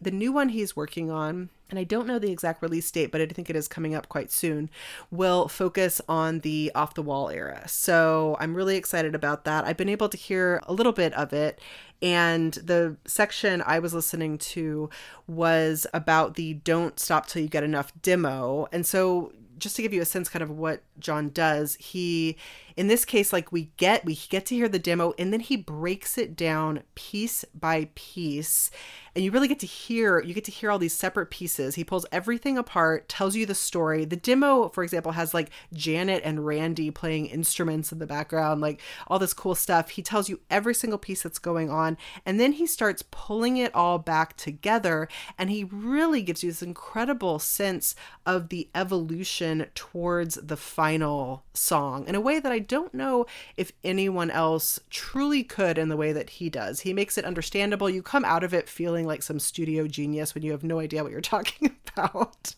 He makes it very accessible and always incredibly engaging. He plays all kind of like demos and like just track versions like we've never even heard before. I don't know where he magically gets all this stuff, but no, he's great. So I'm so excited for this. I cannot wait for it to come out. And yeah, just love what John does. I think he's a complete genius. I'm right there with you. I mentioned earlier in this episode that there were 2 things that were going to be the highlight of the Michael Jackson world for 2020. One of them being the Sonic Fantasy documentary about Bruce Swedien and the making of Thriller. And the other one is the John Cameron JC's Musicology episode on Off the Wall. I've also heard a portion of it in preparation for this show to talk about it. And for me, like, he's done 2 episodes on Michael. He's done one about the kind of the Dangerous era and one about the History era. And they're both way up there for me as some of my favorite things that I've ever heard produced on Michael. But I have to say, what I've heard of the Off the Wall one is his finest work. And I've listened to some of his ones about other artists as well. This, for me, is his best work overall of any of the ones that he's done. And he's just crafted a really, really easy to understand narrative. Even if you aren't familiar with what Off the Wall is or what its place in history is going in, you will be able to follow the story and understand it. And like you said, Elise, you kind of feel like a musical genius at the end in the sense that you have a pretty good understanding of the creative process and the making of the songs, even though you would have absolutely no idea how to maybe explain that to someone else. Like, you can understand it. I can understand exactly what he's telling me, but it has to come from John because John is the one who's so good at explaining it. I couldn't then go and tell someone, hey, this is the process of this. But John does such a good job where everyone who listens to it can walk away thinking, wow, like, that was just amazing. So easy to understand. And the source material he's using is phenomenal. Michael gave a lot of interviews in the late 70s and the early 80s before Thriller about that material. A lot of interviews, and he's been able to pull those together really nicely to tell the story. You hear a lot of Michael's voice in this. It's something that became more and more rare as the years gone on, especially from Thriller onwards. There's not really much material of Michael talking about his art and the anatomy of it and what the intention of it was and how he felt about it, partially because he became more reclusive and also partially because sensational stories became more interesting for the media and the interviewers. When they would interview him, they would not necessarily ask him about the anatomy of his craftsmanship. They'd be asking him more about the anatomy of his face. For this, it's a really beautiful insight. I think the estate could take a lot of notes from John Cameron's Off the Wall documentary for moving forward if they create any documentaries of their own about creative process, because it's really, really that good. Like, this is where I say the estate needs to look at involving fans in an official capacity, and at least, even if it's not in a production sense or even if it's not we're doing the job, like consulting us. What does our wealth of knowledge contribute to what they're trying to achieve, and how can we help them do something more aligned with what maybe Michael might have done? And fans like this and fans like Remixed by Nick, every time I hear a Remixed by Nick track, I think that is better than anything the estate's ever put out. JC's Musicology stuff is in the same vein. Like, it's just beautiful. I love it. I really, really love it. Yeah, I agree. I would also, even if you decide not to listen to all of the Musicology series, which you should, but if you do at least branch out of Michael Jackson a little bit, absolutely listen to John's Janet Jackson episode, because he does a whole segment breaking down Scream, which is super cool and a lot of fun. So yeah, definitely one to check out. And he just keeps putting out great content. So yeah, his Janet Jam and Lewis episode is phenomenal. It even got the attention of the Flight Time production crew. I think they even talked about it on social media and gave it a bit of a platform boost. And that's a really, really great reward for John to have his intellectual analysis of someone else's work recognized by those people who did the work, and for them to say, good job, you've done a great, and then sharing that with their viewers. That's the ultimate endorsement. That's just amazing for John. So, yeah. Cool. Okay, so next item is more amazing free content for fans. This comes from Brad Sundberg, who, of course, runs in the studio with Michael Jackson, seminars around the world, which have been put to a halt, of course, because of COVID. He has this past week released a series of videos called 7 Songs, 7 Stories. These are on his Facebook page or YouTube. And he's done this as a way to honor MJ Week, which would, normally be happening during the COVID restrictions. So this is a series of 7 videos, and each one's focused on one song. In each one, he is interviewing a key collaborator who was part of the story of that song. So they're pretty awesome. Damien, I know you've watched all of these, so do you want to start on this one? Again, I don't want to sound like a broken record, but the Michael Jackson estate needs to look at the people who are doing of their own free will. No one's forcing Brad Sundberg to do this stuff. No one's forcing John Cameron to do his work. No one's forcing Pez Jacks to write a book, or Bryce Najjar, or anybody who's doing anything. But we're doing it of our own free will, and the stuff is so good that I can't understand why you wouldn't want to share these kind of things with the platform that the Michael Jackson estate and Sony have the access to reach. So in these videos, Brad's talking to a different collaborator in each video. And like you said, they're talking about the origins of a different song, but they're more far-reaching than that too. They talk about Michael the person and who he was and what he was like and blah, blah, blah, blah. And the insights are so amazing. He's got a great different mix of different people. He's got Michael Boddicker, he's got Matt Forger, Michael Prince, he has Brad Buxer, like the heavyweights of the Michael Jackson production world. They're all on there. And the only person that's missing that I really would have loved to have seen is John Barnes. But I would have liked that too. I love John. He's my favorite Michael collaborator of all. I love him. But yeah, the insights that are in these, the little nuggets that are in these are just amazing. At one point, Brad actually says in one of his interviews, I can't remember which one it is, but he kind of says like, don't say too much, like there will be no reason for people to come to my seminars anymore if we just, because they were being so detailed with the conversations, and they're amazing. Like I definitely learned some stuff that I didn't know by listening to these episodes. Yeah, the songs that people chose were interesting as well, and I don't want to talk too much about the actual content of them, but I would highly recommend people spend time. None of them are longer than an hour. They're all, 1 hour or less. I think the shortest one is about 29 minutes and the longest one is an hour.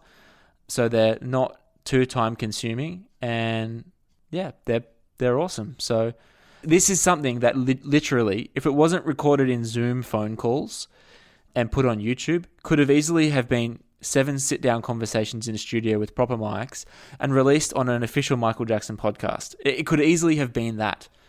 That's how, these kind of things could easily be beneficial to many more people than maybe the couple of thousand people who will view them if they, by some chance, stumble across them on YouTube. Because outside of the echo chamber of the Michael Jackson fan community, these things don't often resonate. They don't often reach huge audiences, which is a shame because they're worthy of reaching that far. Yeah, I agree with you. It almost feels a little bit like a tragedy that it's a waste. Like you said, probably only a couple thousand people are going to view each of these. And I worry a lot because, so I've gone to Brad's seminars in LA several years in a row at this point, and they're great. And these people he brings in, they want to tell their stories. They want these things to be remembered.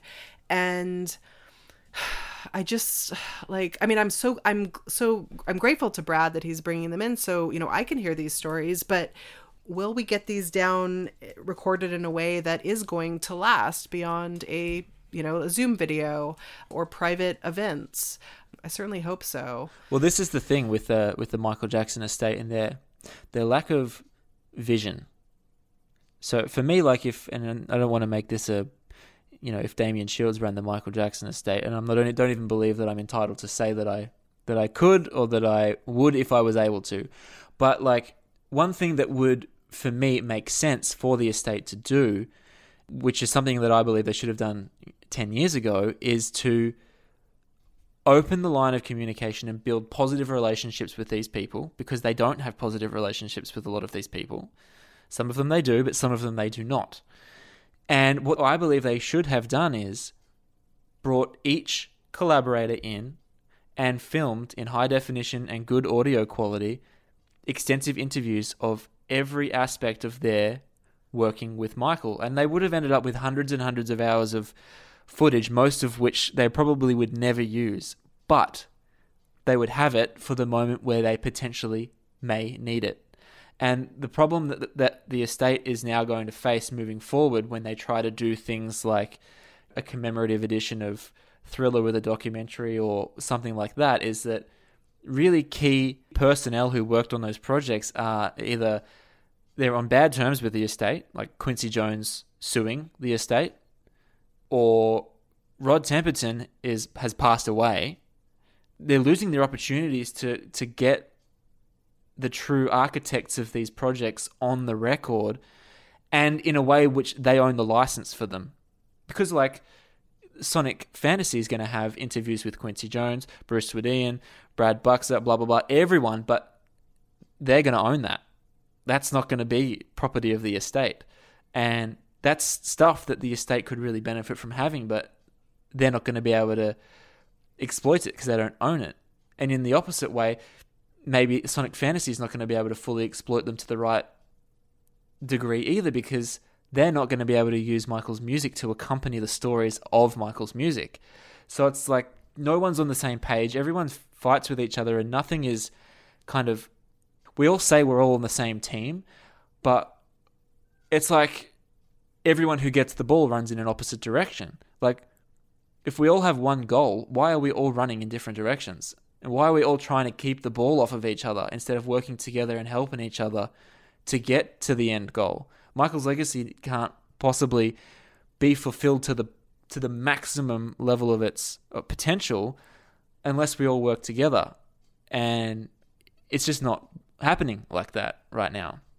Like, I believe the estate could easily sanction Brad Sundberg's seminars to be annual conventions in a similar way to Pez and Kingvention does with Kingvention, which is amazing. And I've seen some of Pez's videos online interviewing some of the different people that worked with Michael, and they look like phenomenal exhibitions. But imagine it was the estate doing it, and it was Brad Sundberg was able to do this properly without worrying about having to, sell just enough tickets to make it financially viable, and there's a whole bunch of other things to think about, because once it becomes a Michael Jackson product from the estate, money isn't an obstacle. Because they have 72 million people following their Facebook page, and how many does Brad have following his? What, a couple of thousand? I don't even know. In that way, like, it's so hard to stomach the wastefulness of all of this amazing material. Like, it's going to take a miracle for a member of the general public to ever stumble across this and engage with it and then actually learn something, because it's totally inaccessible to them. Like, it's out there, but how will they ever find it? What on earth would encourage someone to search 7 songs, 7 stories online and then choose something unofficial to then kind of dive down a rabbit hole? For me, it doesn't seem realistic. But if the Michael Jackson estate with 72 million Facebook followers says, hey, check this out, thing that we produced, podcast series we produced, 7 interviews with 7 key collaborators of Michael Jackson, then that's something that can potentially find new ears. But everything is stuck in the echo chamber, and everything is just, I don't know. I always feel so negative when I talk about it, but I really, really come from a place of we need to push for change, and we need to push for better platforms for things, because Michael deserves to be heard by more than just 2,000 people. Yeah, even when I was in LA, it was a couple years ago for one of Brad's seminars. It was during MJ Week, and in LA, in case you don't know, there's lots going on during that week, around June 25th. I was there for his seminar, but then I went to a party at the Graph Lab, which is, again, if any listeners don't know, it's just right outside of downtown LA, and they have, in my view, the best MJ mural in the US, at least. It's The Eyes from the Dangerous album, and it's phenomenal. Please look up this mural if you do not know what I'm talking about. But they have a party. They had a party, I don't know if this will continue, right in front of that mural. And anyway, I was talking to all these people who really consider themselves very dedicated fans, and kind of bringing up the seminar and like talking about who was there. And even these people who were big fans had no clue what I was talking about.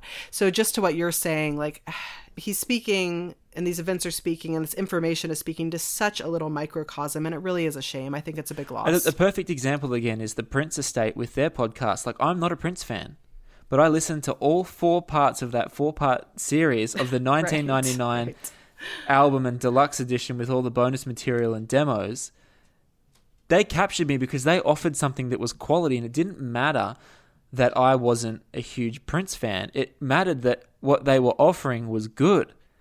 And I engaged with it. And I'm seeing Michael Jackson fans on Twitter at the moment saying things like, oh my God, like, can you believe how cool this Sign of the Times reissue is with all of these, it's 8 CDs and blah, blah, blah. And, a 120-page hardcover, beautiful book and a live concert DVD that no one's ever seen before.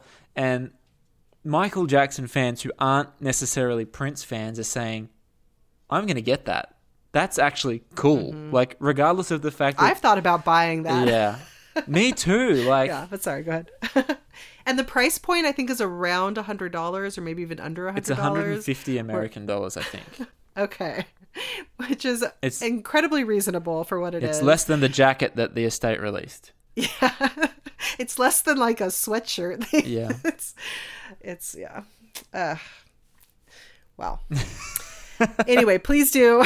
We're like, back to the Brad Sundberg videos. Check them out on YouTube. Go check out especially those videos. If you're an author. If you're a Michael Jackson like biographer or author, and you think you knew everything about every song and every session and every album, like, I guarantee you that you'll find something in there that you didn't already know, or that at least makes you search a little bit harder to corroborate and identify the true facts of the sessions, because there is some information in there which is just, to me, like, how has no one mentioned this before? Like, this is just really interesting.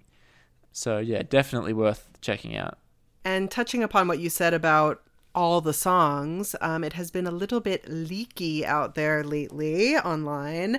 There have been, in the past month, quite a few major Michael Jackson song leaks that have come out on YouTube. So where do we even start with this? There's a bunch. So yeah, just to give you guys, and you can look at the channel, it's linked right on our show notes. But just to give you a sense of what is on here. So there's a little snippet, a little tiny snippet of Someone Put Your Hand Out. There is the entire song of Throwing Your Life Away. There's been a lot of discussion around that. And what are some of the other fun things here? Speed Demon Demo, which I particularly enjoy, which is 3 minutes long. There's a Victory Tour State of Shock soundcheck audio. And we also have Don't Be Messin' Round. Yeah, and there's more. There's a whole channel, actually, that has all kinds of stuff on it. But these are kind of the key ones that have come out. Oh, and there's also an unreleased Jackson song as well, which is We Love You from the Triumph era. These are almost all in pretty terrible quality. They're bootlegs. Yeah. Throwing Your Life Away, I would say, is kind of the one I would focus on the most. It literally sounds like it was like recorded through a sock. It's, in my view, sure, as fans, like, we want this stuff, but the super, super low quality, I don't know. Like, I'm torn. If this is how the song in particular, Throwing Your Life Away, is going to come out into the world, I don't know. To me, I know people are dying to hear it, but to me, it just takes a lot of the joy out of having it in the world. And then I wonder, like, because it's come out this way, will it ever properly come out? But maybe it wouldn't have come out anyway for all the reasons we've talked about with the estate already. A lot of this stuff, there's been discussion about how this is so many things here would have been perfect for, like, the Bad 25 release. You know, why did this material not come out already in better quality? Is this the only way we're ever going to get it? I don't know. I feel very torn about all of this stuff. I'm happy to have it, but I don't know. Damien, what do you have to say? Yeah, this is not the way for it to come out, in my opinion. I'm not a huge advocate for unreleased content coming out at all. I don't even think that it needs to, but if it does, I feel like it needs to come out in a way that makes sense and where it's put into its proper context.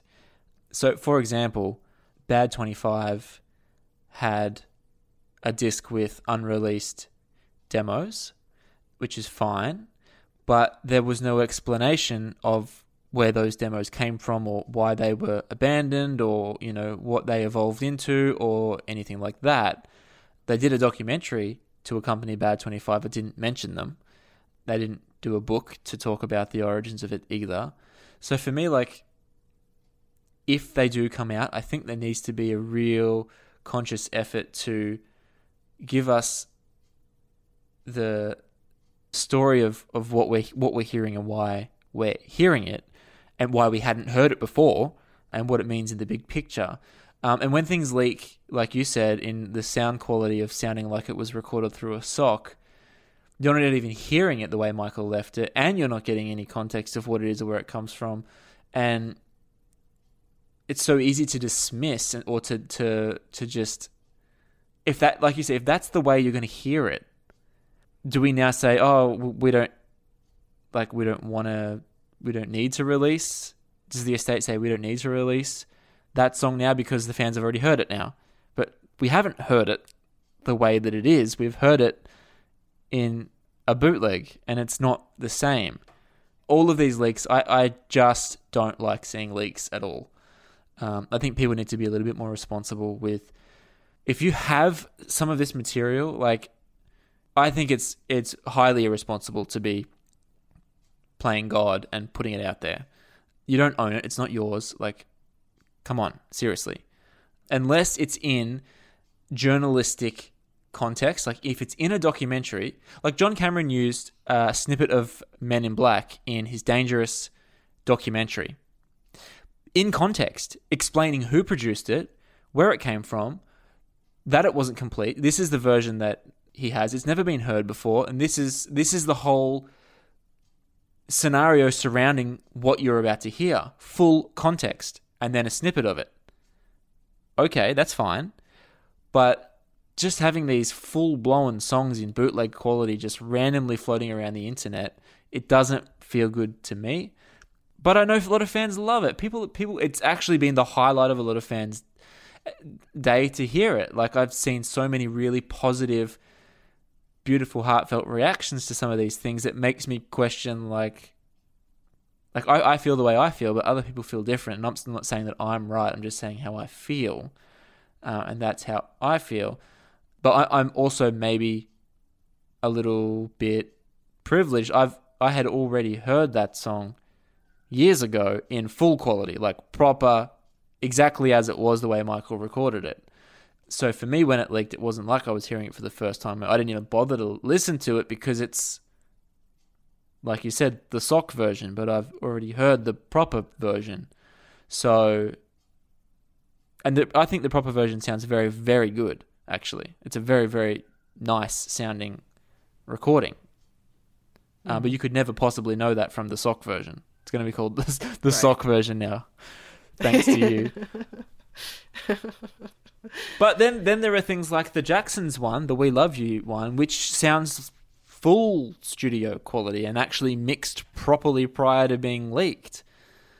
Mm-hmm. Which it could come out like that, but again, not necessarily leaked. Like, give the Jacksons some power in the like for the Jacksons. That's potentially a beautiful asset for them to maybe one day be able to commemorate their 50 years of hard work, and to be able to say, here's something that we wrote together as a group of brothers in the studio, and it never came out and we never finished it, but we want you to have it. The people that actually created it saying, we want you to have it, instead of some fan on the internet thinking they are God and saying, haha, now I'm going to give you one of the Jacksons' greatest assets that they can never now properly commercially exploit themselves, which they should have the right to be able to do because it's theirs. It doesn't belong to the fans. We might enjoy listening to it. We might feel entitled, but your feeling of entitlement does not equal your right. That's not the same thing. So again, people playing God is just rubs me the wrong way, because I know there are people who co-wrote some of these songs that have already leaked. Maybe at one moment they could have potentially had an opportunity to pay their rent from work that they did 30 years ago. And now there's going to be no chance for that to happen because everything gets spoiled and everything is ruined. And we're partially responsible for that by, to buy it is to feed it. Well, to leak it and to retweet it is to ruin it for the person who created it. So, yep. we have to be careful with what we do and in what context and what our part in spreading it and making a bad situation worse is, I feel. And that's how I feel today in 2020.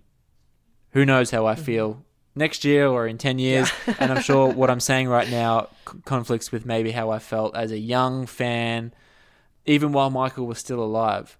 Like, maybe he was unhappy that some of his songs had leaked while he was alive, but I was certainly excited to hear them, and I certainly didn't avoid them. I was certainly going to listen if it came out. But even things like Hold My Hand, when Hold My Hand leaked, like, Michael was apparently devastated that something that he thought that there was a chance that he could possibly use this one day in a positive way to, you know, relaunch himself as an artist in the industry was now taken away from him. And now he has to go and find another song that the world hasn't heard. Like, same thing with Escape when that leaked in 2002. Apparently he was furious about it. Yeah, I mean, we say we're here to spread Michael's message and blah, blah, blah, but we do often contradict things that he himself would have, not that I'm imagining what he would have said, things that he did feel. Like, he actually was upset when Hold My Hand leaked. I'm not imagining that. Like, I've spoken to a producer who was working with Michael in the moment that it leaked, and who Michael confided in how upset he was that it had leaked.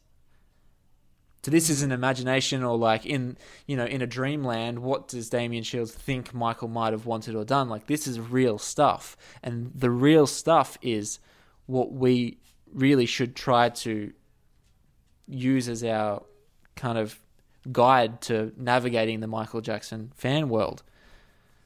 What do you think? I mean, if some fan is out there and is like, I'm the one who's been leaking all this stuff, what do you say to that person? Well, I think that they should never say that, because that's not that they would, but let's say move. but I just don't know. I mean, I don't know. There are people who are just going to do it no matter what. So, yeah. But I think we do need to all take a hard look at ourselves as fans and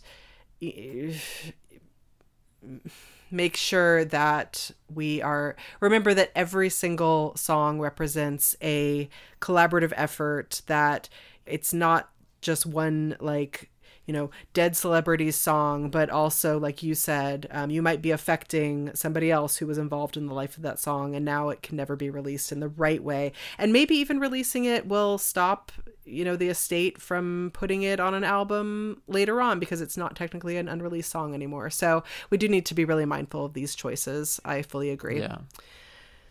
But I hope that if you were really excited about them being leaked, that you at least enjoyed them.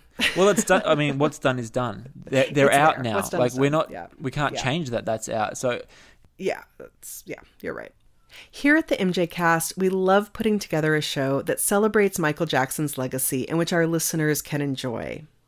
Oftentimes, listeners do ask us how they can help support the show.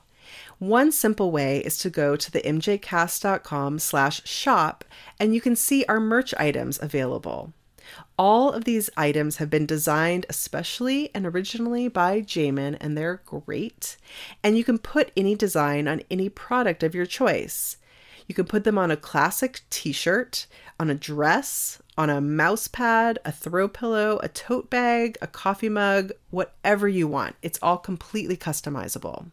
As far as our awesome designs, we have styles such as our classic podcast logo with the beautiful sunset in the back. We also have a style of our logo shirt which shows all the different designs that we use throughout the year for different holidays. And we have some really cool text designs, such as the shirt that has all of Michael Jackson's album names on it, or the brothers' names, or one of my personal favorites, the Captain EO characters' names. You can check all of these out at the mjcast.com/shop, and it will take you directly to our Redbubble storefront. It doesn't matter where in the world you're based, Redbubble can get products to you. And they're a good low price point as well. All profits go to supporting our show running costs, as well as making charity donations occasionally throughout the year. We so appreciate your support and hope that you enjoy perusing the shop and also showing your love for the MJ Cast. Again, that link is themjcast.com/shop. You can also go to Redbubble and search the MJ Cast, and you'll find us there as well. Thanks so much for supporting our podcast. Okay, well, let's jump into, oh my gosh, our last news item. Oh my god, this is such a long episode. I hate long episodes, and I'm partially responsible for this one being a long episode because I can't stop talking. That's okay. You have lots of genius things to say, so I love listening to you. Just talking shit. We're going to talk shit a little bit more with this last news item. This is going back to History 25. Oh god. And the estate. Here comes half an hour. And how and how they decided to handle History 25. We'll start with the way they decided to celebrate History 25 on their website with a new capsule collection of merch. Have you seen this merch, Damien? Yes, I've seen this merch. What do you think? Are you buying all of it? I couldn't be less interested in their merch. Honestly, and I'm not. Their merch is pretty bad. Yeah. Sorry, go ahead. It's not even that it's bad or that it's good. It's my issue is it is a slightly strange approach to say that you are celebrating an album, which is music, by releasing apparel. It's I can understand if you're releasing a commemorative version of the album and you also get a piece of apparel with it. But for me, like, the thing that got missed in their History 25 shenanigans is history. The album, the music. Somehow, the most important component, the thing that they're supposed to commemorate, was the one thing that wasn't included with anything. I mean, you can get a snapback, you can get a hoodie, you can get a neck guard. I didn't even know what a neck gaiter? I had never even heard of that term before until the Michael Jackson estate released one with the Scream/Childhood single cover copy and pasted on it. Like, really, like, for me, it's difficult to get behind these things when the point is missed. Mm-hmm. And for example, like, on the official Michael Jackson YouTube channel, which has millions of subscribers, can you imagine if the MJ Cast History 25 style episode, or Brad Sundberg's 7 Songs, 7 Stories, was specifically history focused and properly filmed and put on the... Like, we could be actually quite happy with people sitting there who were in the studio with Michael creating this album, telling the tales of how that whole thing came together, and just having them given to us on YouTube. It doesn't have to be a box with 8 discs and an unreleased concert and blah, blah, blah, blah. Like, it can be something that's creative process and artistry focused, because when Michael Jackson gave us history, he gave us an album of music. That's what I want to learn about and engage with, and it's kind of been the only thing that's been ignored in the whole thing. Even the only video they uploaded was the promotional video for the album, which they didn't talk about. It's confusing to me. And especially in this moment when history in particular, this album is more relevant than ever and is getting so much organic attention also through the protests going on and everything. And then I think, I don't know who it was, maybe it was you, got an email from the estate that like there were no plans for History 25 celebrations because of COVID, and that was really getting in the way of being able to put anything together. It wasn't me. It wasn't me that received that email, but I did see the email. For me, that's just a massive insult, because basically, to put that into context, I don't know if a fan contacted the MJ Online team or if they just sent out like a kind of bulk email to some of the prominent fans that are on their mailing list that they often keep updated. But there was an email that went out that basically said that due to the state of the world, which was prior to the protests really going full-blown, like it was specifically talking about COVID-19, that history won't be commemorated in the way that it deserves to be, which is, to me, an insult, because what's their idea of commemorating it the way that it should be? Is that a documentary? Is that a commemorative reissue of the album or something like that? If so, like, they should have been working on that for, years prior to this moment, if it was ever on their radar to give to us. If the estate 2 years ago said, look, the 25th anniversary of history is going to roll past, and we know the fans will be expecting something, so let's create something. They should have been working, so it shouldn't have affected that COVID-19 popped up out of nowhere. If they had already been working on what they were working on, it should have been done. So it should have just been push a button to give it to us. And like, for example, if it's a documentary, which I think is always something nice to have a documentary about certain albums, COVID-19 is the perfect moment for a documentary to come out. People are literally on lockdown, trapped in their house. They've exhausted their Netflix libraries. They haven't got anything new to watch. And it's a moment where documentaries are really having a huge presence in people's lives.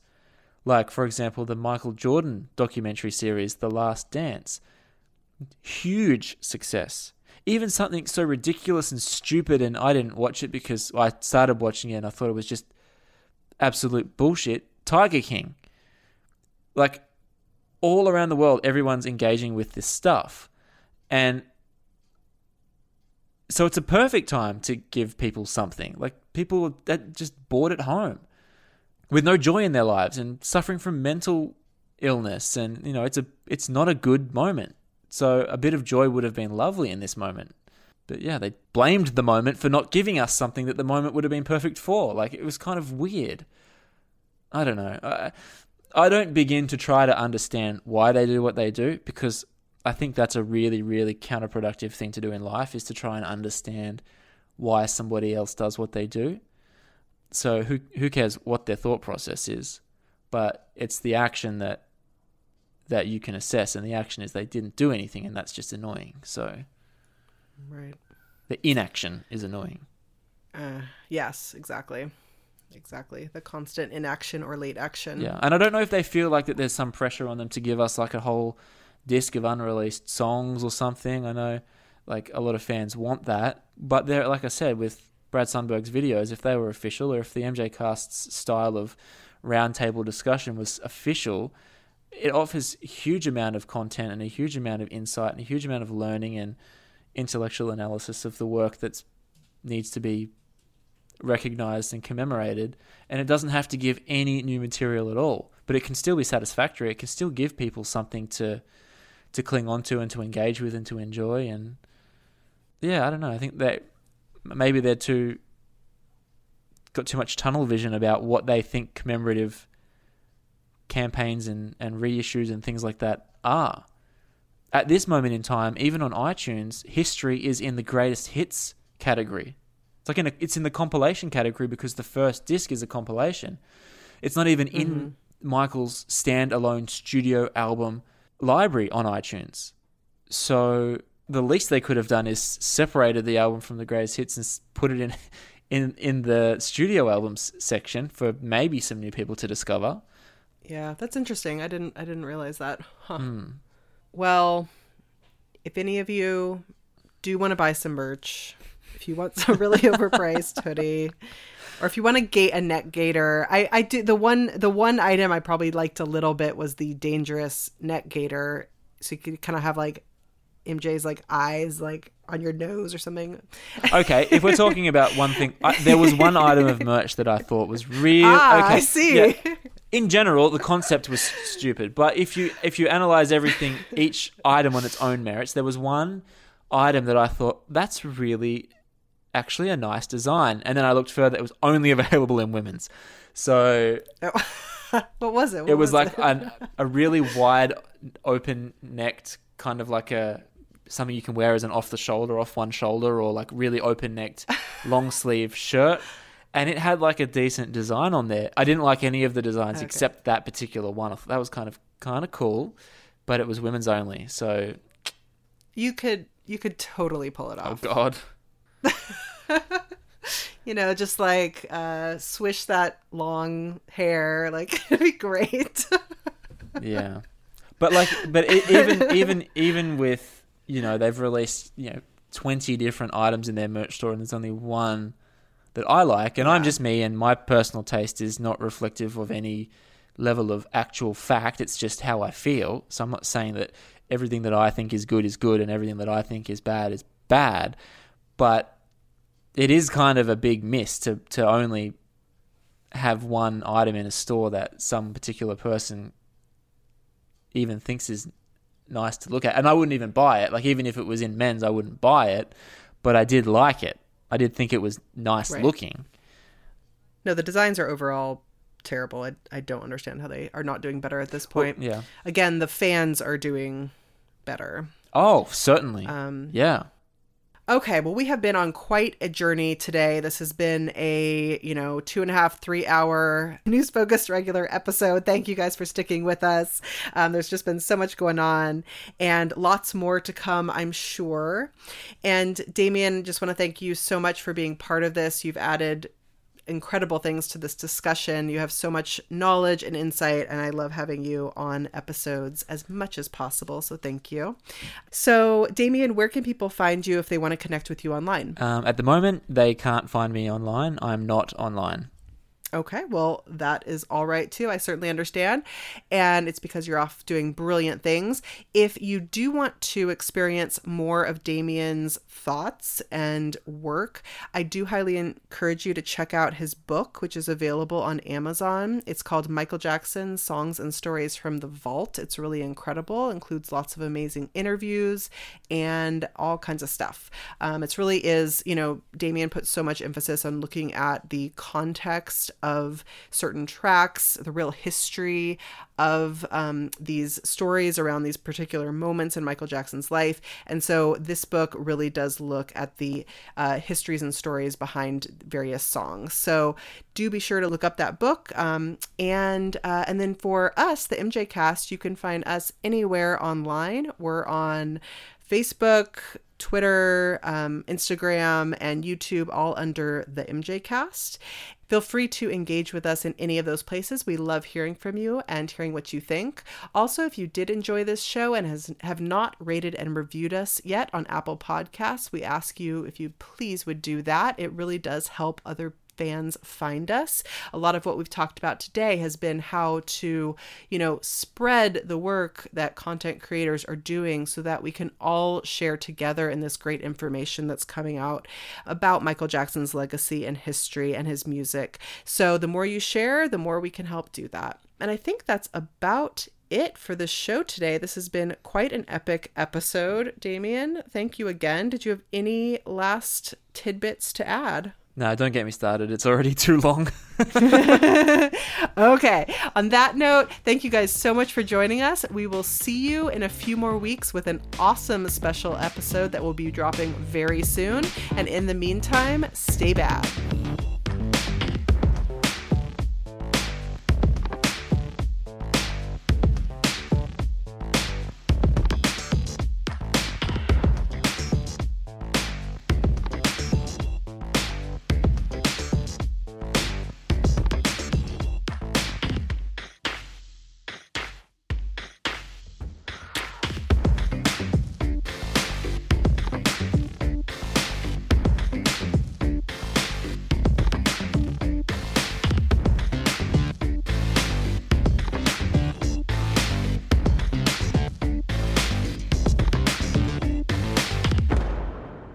And all of the fans are allowed to sell their merch except one particular group. You can edit this out. I'm just being sassy. Who's getting takedown notices? Woo! Oh, well, do you know someone stole our logo and started selling it on another t-shirt shop. No. So I actually had to be the one to go and have them taken down. For a second, I kind of felt like the estate a little bit. That is actually crazy. I know, it was really weird. Did you ask them for a percentage of their profits? Or all of their profits? I should have done that. Yeah. But no, they just blatantly took our podcast logo and were selling it on t-shirts.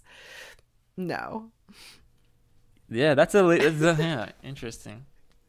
Jamin put so much effort into creating everything unique, like handcrafted from scratch. Nothing that even like takes an official image and photoshops it or anything. Like it's, I mean, like the pose of Michael is based on a photo, but it's a fully from scratch created original piece of Jamin Bull art. Like how the fuck can they?